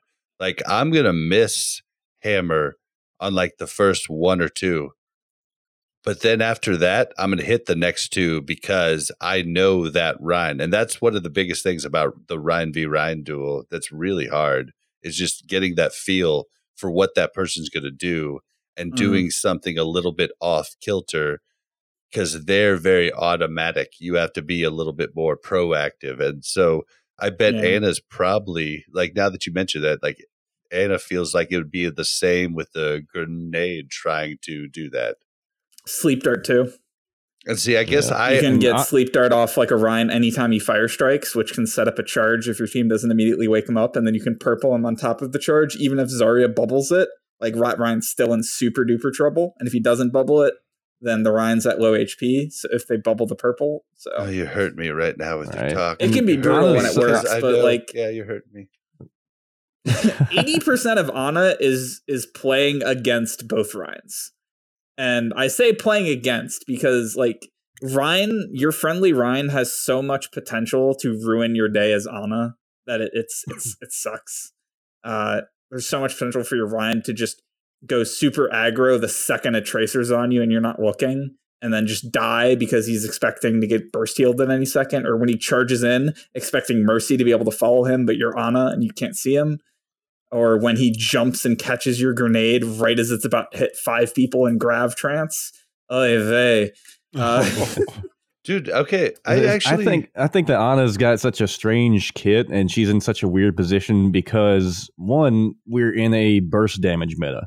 And her anti-heal isn't much good, isn't as good in a burst damage meta. It's a lot better when there's a sustained her heal grenade is better, damage, like really soldiers good against Brigitte, that can't be healed over time. Which is what we pointed out a long time ago. Right, because Brigitte she's having that sustained healing, that's stopping that sustained healing from going on, and it's hard to burst damage her in a mid fight unless you get like a sniper off to the side or something like that. Brigitte is one of the outliers, one of the anomalies that isn't taking that burst damage when in a fight. So that's another part of why she's so weird. Now that she doesn't have her predators out there, like you mentioned earlier, it's, do you use her for the kit that she does have? You know, her biggest thing, her nade is kind of semi-irrelevant, but also kind of good with Zenyatta. And her sleep dart is pretty decent CC, but kind of outclassed by Brigitte right now. It's also she's unreliable. Right. And so she's in this weird place where she's got the good burst healing, but there's also burst damage. And, you know, she's got the anti-heals, but it's also not that good anymore because there's so much burst damage and everything's so strange. So it's just the interactions with deciding whether or not to play her. So I just want to take so complicated. Real quickly, like to apologize to Ja. We talked to pre-show, and I said I hadn't seen a lot of Ana's. But now that we're talking about it, I'm thinking about it. Like, I have been Reinhardt, Ana ulted. Unbelievable this season. Like, an unbelievable amount of times. So I just must have been, like, concentrating on what I was doing and not paying attention to what other people were playing. But, like, I've literally been Rein boosted more than I have been since season 3 with the Beyblade meta, where you either did Rein or Reaper, and like I've had that ult so many times this season, and it really didn't hit me until just now. So I guess I have seen a ton of Ana in the 3300s. Sorry, like I was totally wrong about that. Yeah. I will say just to that, like, statistically, if overbuff is to be trusted, Ana's pick rate has remained like in the like 4.3 to 4.4% range for the last 6 months. Dead. Overbuff's dead since they put out Looking for Group and made profiles private. It's unfortunate, but I mean, it's default, and only now the people that have turned their profile back on are getting any, like, overbuff can't query now. Yeah, but I mean, just like last 6 months to last month before that mattered, the pick rates are basically the same. But gotcha. Her win rate has gone up significantly after the ammo change. But I just want to give a brief history of Ana, because a lot of people don't really understand why she's so bad. So when she first was released and they like reworked her a little bit, she was incredibly strong and was dominant in this like no mobility meta where Lucio was the only speed, and it was like Deathbolt. It was like the perfect situation for Ana. No one was playing Winston, no one was playing Tracer, no one was playing anything that could counter her because they just weren't good enough in that meta environment. And then instead of kind of what they've done now with like a give and take balance approach, or like buffing people's counters kind of occasionally to just shift the meta in ways, releasing a new hero to shake up the meta, they just nerfed her until she wasn't good enough to be played in her perfect meta. And they've basically left her the same since then. So like, how do you make her work if she's not powerful enough to be justified in her perfect meta over Mercy? because this is like almost as good as it gets for Ana, and still you never would play her over Mercy for the So most part. do you think that her recent buffs with the upgraded ammo and the shooting through targets was a good thing for her and actually has helped her come back in, or do you think it's just the shift in meta that's brought her back in? I'd say it's always a bit of both. It's never an either or, but I will say the ammo change is great. The shoot through teammates change, I consider a nerf, but for a lot of the player base, it's a buff. I've heard that a lot. But like the lack of ability to start healing a teammate before they start taking damage is a huge deal, because the heal happens over 0.9 seconds. It's not just instant 75. So you can lose teammates that way very easily. Especially since one of Ana's main disadvantages over Mercy is that Mercy can click and be healing instantly. Ana has to scope in for 0.25 seconds and then shoot, or fire a dart that has to travel. So and it is it is a heal over time, and so you're talking not being able to pre-heal those targets has been what's hurting you.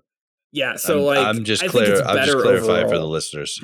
Yeah, of course. So I think it's better overall than she was before. I think the ammo change is better than that, like, quote unquote nerf, and it's a thing that kind of like helps her skill floor out a good bit, so lower level players can play more. So I'm not like super upset about it.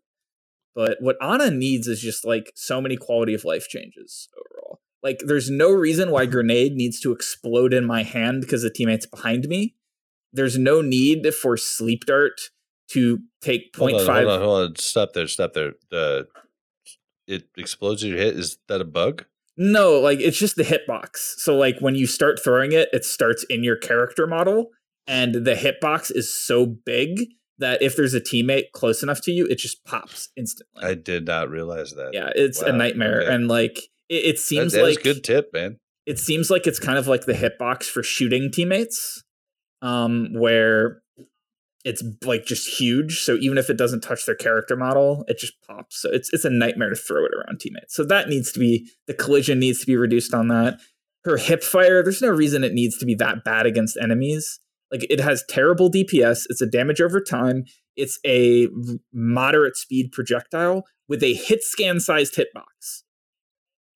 Ana's hip fire has no projectile bonus for its hitbox. It's exactly the same as shooting as McCree, except you have to also account the travel time in. And it does slower fire rate. DOT gets like cleansed, can get healed through. If her hip fire was hit scan, though, don't you think that would make I don't her, think it should be hit scan. Overpowered? No, it shouldn't be hit scan. It's just against enemies, it should be maybe a little bigger. That's all I'm saying. Gotcha. It's just we could make it like Hanzo size, tree trunk arrow size. It doesn't need to be that big. Maybe more on the side of like Torbjorn left click. Just a little bit of leniency, so you don't have to pixel perfect hit the enemy with a moderate speed projectile. Left click is so much bigger than the Hanzo arrow. Is it? I don't know. Yes, I don't see Torbjorn enough. I just assumed it was. Torbjorn is like mini Genji Shuriken, whatever mini, is just like a little mini bit bigger. Reaper with long range is what Torbjorn is. But and then I also feel like she should maybe move a little faster scoped in. I feel like it kind of sucks that you're forced to scope a lot of the time, and Tracer sees you scoped. It's a guaranteed one clip because you move so slow. There's just a lot of really little things they could change about her. Do you not like hype up your scoped in speed? It was no, her movement speed is slow. Oh, okay. I thought you were talking about like scope. Not why I'm blanking. Relative scoped sensitivity is what you're talking about, right? Sense. Yeah. Okay. Yeah. Because that was one of the tips we got from the different prepared to attack widows is that you turn your scope accuracy or your scoped sense up so that it feels the same as if you're aiming normal. Yeah. That's not what I'm talking about at all. It's like if Tracer sees you and you're scoped in, you're moving like you're high nooned, like you're a guaranteed easy pick. So you actually move slower while like your actual physical character. And on top slower? Of that, you like lower your head out so it's even easier to shoot, and you're like a tighter ball because you're like crouching. And that was And your head doesn't bob. Oh, I didn't know that, dude. Yeah, so it's super easy to kill Ana while she's scoped in. So if you gave her just some more speed, made her hip fire maybe a little bit bigger, made her nade like easier to throw around teammates, or maybe even just prevent it from popping on teammates at some like if just like a lot of quality of life changes like that could go so far for making Ana more playable against her counters. Because like if she had a hip fire that wasn't pixel perfect against the hardest hero to hit, Tracer, then she might have a chance. If Sleep Dart was nerfed, but it didn't take half a second to cast, so that any hero with mobility could dodge it on reaction or reflect it or block it or whatever. Or maybe even if they just obscured the animation so you couldn't, just like a bunch of little changes would be a huge help for Ana. So she's, up until recently, she was either the first or second lowest win rate hero in the game since Season 5. How much would you charge me to just watch my stream and be in Discord with me and tell me what I need to do to counter different things? Because like we can talk off stream. Unreal, food. Like you are the man. I'm just like I'm sitting here in awe this whole episode. That's all I gotta say. And Bob was over there just silently mouthing, and Owen Wilson. All right, yeah, if anyone's listening wants to hire me, I'm open to that. I'm not sure I want to get into like pay me to coach you, but if an opportunity came, if I knew I could make a go of that, I'd do it. And you just like you'd really just have some unbelievable insight on the game, and it's truly. Like it's truly humbling, man. Like, thank you so much. I appreciate it. Thank you. Yeah, I mean, I was gonna clip it a little earlier, but I was just like, I'm gonna get all this out of his system. Wow. just constant question after question. I'm not gonna. I believe in education. I'm not one to stop discovery. So, but thank you very much for everything, coming onto the show and just blessing us with your insight on everything, because everybody who's listening to this episode is going to walk away being a bit smarter. There's a lot of stuff you brought up that I hadn't thought of, and I know that really nobody else has thought of. Stuff here. I hadn't thought of, and like I feel like I really pay attention to everybody's thoughts in the community and really just pay attention to a lot of stuff. And stuff you have said tonight, Fu, you have had multiple times where I'm like, I didn't even fucking think of that. Holy shit. And that's why he's GM and we're... No, I mean, I've watched GM streams. I've watched GM YouTubers. Like, they talk about all kinds of things. But, man, Fu, you need to start a YouTube, my friend. You really do. I'll think about it. Well, my second account is called... Just don't start another podcast. Oh, please. We can cross promote. That's cool. But hey, dude, I am the king of cross promoting. Ask anybody. Like, I am a cross promoting motherfucker. Yeah, I named my second account Peak Potato because that's kind of what I consider myself. Like mechanically, especially aim wise, I'm not very good. Outside of like Mercy One tricks, I have some of the worst aim, like mechanically in GM. But the way I like compensate for that is sitting down and just thinking of these interactions and trying to find out like the optimal ways.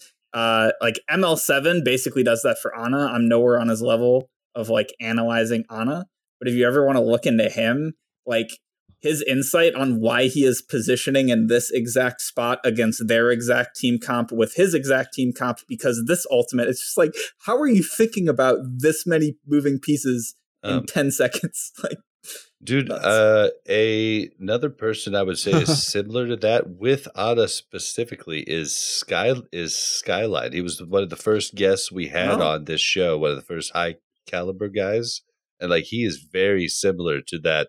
I mean, he's one of the guys that pioneered Ana as good when everybody thought she was bad when she was first released. Mm-hmm. So he's also another one. Yeah, I remember long back before I was GM and I was watching YouTube channels, I kind of realized all of them were terrible, but Skyline was the one where I was always like, yeah, that everything seems right or at least reasonable. Yeah, he was always a little dry, but boy, yeah, that was the one thing. His insight was unreal. He's too busy being insightful to be entertaining, Bob. He was entertaining in things. He was just a little dry, is all. I would say he was definitely entertaining. Like I watched I've watched very few 20-minute plus YouTube videos, and I've watched a lot of his 20-minute plus YouTube videos. Okay. This is why you can't say the wrong thing to Bob, because he'll just go back and reanalyze it and pick it apart. It's okay. Man, sorry. It's okay. You're making a joke. It's something that people at work would say to me. They'd be like, "What?" They'd make a joke, and I'd be like, "Well, no. What you actually need to do to change this is do this, this, this, or this." Bob, it's a joke. Oh, sorry. Work mode. You get me in analytical mode, and the jokes turn off in my head. So my apologies. The fun stops here. Oh yeah, but once again, like I said, thank you very much for everything, all the insights you provided on this episode. I'm pretty sure people will be listening and prepared to attack. Yeah. All right, no problem. It's happy to do. It's fun. Yeah, so we're gonna. I want to. Oh, go ahead. I'm sorry. Go ahead. I just want to have a closing thought to end it to solidify the prediction that there will be a comp called Hamster Ball. That's Arissa Hammond, and that is going to be where Hammond is played. Okay. Please, if I'm wrong, do not come look at this. But if I'm right, everyone put this on Reddit. Did you see the thing where day one, some streamers did the whole esports racing thing where they were on Junkertown at 6 Hammonds go from spawn racing to the end, and the caster was like, and so cuts to the lead. Oh, and so swings around the back. And it was really funny. Mm. No, I have not. You definitely have to just search Hammond race, and you will find it. All right, so we're going to go ahead and start closing up. Kinder is taking his tie off. Sweating balls over here. Right? It's hot. So it's time to start closing this thing up. No weekly updates this week. I want to thank everybody who came out to the Xbox game night. All three of you. It was all we had a great time. I'm really glad you guys we had a chance to play. That being said, we are going to be trying to do more game nights on the Xbox for now. Mellow Yeti has volunteered to kind of take the lead on that. So, we're not, we're not going to, we'll see how it goes. He's going to be trying to organize games on either Friday or Saturday night. We're going to, see how it goes, see if we can get more interest on the Xbox for more game nights. And I would definitely hop into our Discord, which I'll get into a little bit later, but also join the Watchpoint Radio Overwatch group on Xbox if you want more info on that. There'll be more details coming. But thanks, guys, for hopping on, and we had a good time playing Quick Play. I didn't want to hop into comp because I didn't want to tank anybody's SR because I haven't played on Xbox in so long. So that being said, I did not forget about the PS4. I am looking to do a PS4 game night this Friday, Friday the 13th. What did we do? I think we did it on Friday the 13th before. I can't remember. I have to go back and look at that. But yeah, I want to do it on Friday the 13th if possible. I know it's kind of short notice, so if we don't get a lot of people, then maybe I'll do 2 PlayStation 1s this month. But Friday the 13th, probably starting around 9 o'clock. Again, 9 o'clock Eastern Standard Time. So hopefully, you guys can show up there and, we'll have a good time. Bob, any more community events like game nights coming up? I don't think there is a game night that I know of this weekend. Cavalry Game Night was last weekend. Omnic Lab will be at the end of the month, last weekend of the month, like normal. I don't believe the Overwatch League Network has got one coming up. I don't think anything's coming up. Okay. All right, then. Then we'll just keep it moving. Always bring up Prepare to Attack at the end of the shows. If you have not listened to Prepare to Attack, you're doing yourself a disservice. should just go to the Mash Those Buttons website or on iTunes. Any place you get Watch Point Radio, you can probably get Prepared to Attack. So I would check that out, and you can get more direct insight from Fu on Anna, Mercy, and Zenyatta. All great episodes. And Moira. And Moira, sorry. I thought I said Moira. He just happened to not mention the episode that I did. Yeah, my bad. I could have swore it's getting late. I could have swore I said Moira first. Sorry about that. If you are just listening to the show, you're not on the live stream. We do live stream every Tuesday at 9 p.m. Eastern Standard Time. We'd love to have you here. So join us on twitch.tv/mashthosebuttons at 9 p.m. Eastern Standard Time. We love to hear about your Overwatch stories, so we'll get to our contact info a little bit later. But if you have, Overwatch stories, send them over to us. And like I said, we have a PS4 club, a PS4 community, and an Xbox One club, both called Watchpoint Radio Overwatch. And we'd love to have you there, as well as on our Discord, like I mentioned earlier, which is discord.me/mashthosebuttons. And I always like to bring up Heroes of Overwatch, which is a great Facebook community if you play Overwatch. Doesn't matter what platform, and whether you're just looking for news, memes, or looking for people to play with, check out Heroes of Overwatch. I'd like to thank everybody. You were actually called out on Heroes of Overwatch the other day. Yes, by Dave Space Dream. I told him I'll be playing. He wasn't able to make it to the game night, but I will make an extra effort to do placements this season. I haven't placed on a console since season 8. So I'm gonna put it together. Yeah, if you joined Heroes of Overwatch, we do talk there. So come on in. Absolutely. I want to thank everybody for listening. And if you're listening to this on not a podcast platform, let's say just like SoundCloud or something like that, we are available on multiple podcast platforms on iOS and Android. Just search for Watchpoint Radio on your favorite podcast platform of choice, and it'll probably show up. If it does not, you can also grab the RSS feed for the show on mashthosebuttons.com, so you can definitely check that out. The Twitter for this show is twitter.com/watchpointradio, but you can also find us on twitter.com/mtvsite, facebook.com/mashthosebuttons, and youtube.com/mashthosebuttons. You guys want to give out your socials? Oh, you want me to go first this time? All right. You can find me on Twitter at NerfKinderPliz, PLS, and you can also find the Fragging Out stuff, twitter.com or Twitter at FraggingOutPod, POD. Also www.fraggingout.com and discord.me/fraggingout for all of that good stuff. I do a few different podcasts. I'll recap, Prepare to Attack. You can find out all that information on Twitter at Blazin. Oh my gosh. Wow, that's the first time I've messed this up. You can find me on Twitter at Blazin_Bob. That's BLAZZIN_BOB. All right, and you can find me on Twitter at Church of Jah, and I stream on this channel. So, like I said, you can just follow twitch.tv/mashthosebuttons, and you'll see me streaming sometimes, playing horribly. Sometimes I play horribly on stream. I wish I played. Go ahead. And you can see him put me in my place at times on the stream. Oh man, that was so. We got to talk about that next show. That whole triggering event that happened there. Hey man, you were so drunk. It was dude. Yeah, it was a bad, to put it concise. It was a bad way for me to argue my point, and Jaw handled it perfectly, muted me, saved me from embarrassing myself on his stream, and really was the consummate professional of the whole thing. So thank you, Jaw. Looking after back I yelled. Oh yeah.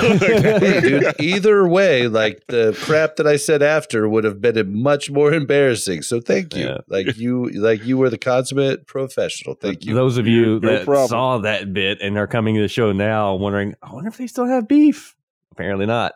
No. John and I are like brothers at this point, man. I would do anything for this guy. Just because I was an asshole to him one night doesn't mean I don't love him. Ja. And I would do anything for You know I had to do it, Ja. Run right into podcasting. You can't get him started. Yeah. I wasn't even gonna really bring it up, but it was a heated situation. And it was handled in that situation. Like there's no ongoing drama or beef. Sorry, I didn't mean to bring it up if you didn't want seriously, to. Dude, I can't thank you enough. I can't thank you enough for muting me. and saving me from that on stream. Thank you. Yeah, you're welcome. From the bottom of my heart, dude. Seriously, thank you. No problem. Like, because I was off kilter and I was just fucking spouting shit out, and like, thank you. No That's all I gotta say. Yeah, it worked out well. I did it for both of us because things could have gotten much worse, but everything's all good. Now that's Foo. You don't have any social info to give out, correct? Okay. You can find me on the top Ana players on Overbuff as Super Spud. Hey, we don't do Overbuff here. We do omnicmeta.com. Is that out of beta yet? That's not out of beta yet, is it? Does that say I'm a top Ana player? Because if not, I can't recommend it. Sorry, yeah. His stat tracker is not out of beta yet. Sorry. Yeah, you're a little early on the trigger, Bob. I will pimp that later. Yeah, for those who don't know, omnicmeta.com is putting out a stat tracker, which is actually, it's pretty good. I like it. It's just not out of beta yet, so that'll be available to more people when Switch is ready for that. So yeah. So besides being a top Ana player, that's the only social info you got for us, Foo. But yeah, I don't have a Twitter, Facebook, or stream. Maybe at some point I'll pick up streaming or YouTube. Dude, you should pick up YouTube, dude. You are too good to not be making money off this, man. Do it. Like, come on, man. Like, Stylosa. Like, come on. We need some presence here. Stylosa, did you see the beef with him and Ragtag? Well, dude, I did. Cool. But Ragtag handled it like a professional. I'm so proud Ragtag of him. is the man. We'll do this in post show. Yeah, we'll talk about this. We'll talk about this next week because Ja has no idea what we're talking about. Yeah, we'll get Ja up to date, and we will talk about this. I'm trying to close up the show. All right, close that. We'll pick this up next week. Please, thank you. Anyway, if you enjoy the show, you want to help us out, well, the best way to help us out is to rate and review the show and to share the show with others. We appreciate everybody who gives us ratings and reviews. Thank you very much. You want to take that step a bit further, you can become a subscriber on Twitch. Which is very helpful to us. You can also buy merch from our Teespring store, which is teespring.com/mashthosebuttons. You can show everybody that the meta is not gospel via mug or shirt or hoodie. So we appreciate that. And also you can become a patron, which is a tremendous help. And all of those, all those avenues go to both Watchpoint Radio and Prepare to Attack. Got planned. I keep on saying I'm going to put the roadmap on Patreon. I just haven't had a chance yet because we're kind of too busy working on things to do so. So I'm definitely going to get that done. I'm going to try to get that done this week so that people who are contributing can know what we're looking to do. But we thank everybody for their support. It's awesome. Thank you guys very much. And I encourage everybody to check out mashthosebuttons.com/shows to see our other podcasts we have available. We have 2 World of Warcraft podcasts, one about lore, story and lore, and another about, general news. We have a Division podcast, which, the Division's been heating up since December. They've had a constant increase in players. And then after E3 and showing the Division 2, triple the amount of players. So if you are one of the new guys who have just gotten into Division, check out SitRep Radio. I'm just going to go out and say that it is the best Division podcast on the internet. And we also have Double Tap, which is for fighting games, which that is the #1 fighting game podcast, according to Google. So thank you very much. Check those guys out. They're awesome. Damn. Oh, yeah. The #1 host, too. Oh, yeah. Crash Tag. Dude is amazing. I didn't realize they were #1. Impressive. And if you could find a picture of him without sunglasses, I want it. Send it to me. Yeah, if you follow Pop-Tart's Instagram, she posted a picture that says if you want to see what Crash Tag looks like without glasses, it's a picture of him without glasses, but she put a black mark over his eyes. Oh, that fucking turd. Oh yeah. So, but like I said, thank you guys for listening. I know it was a long show, but it has packed with information. Thanks to Foo. Thank you very much again, Foo, for coming on and talking with us. And we'll catch you guys next week. See ya. Later. Later.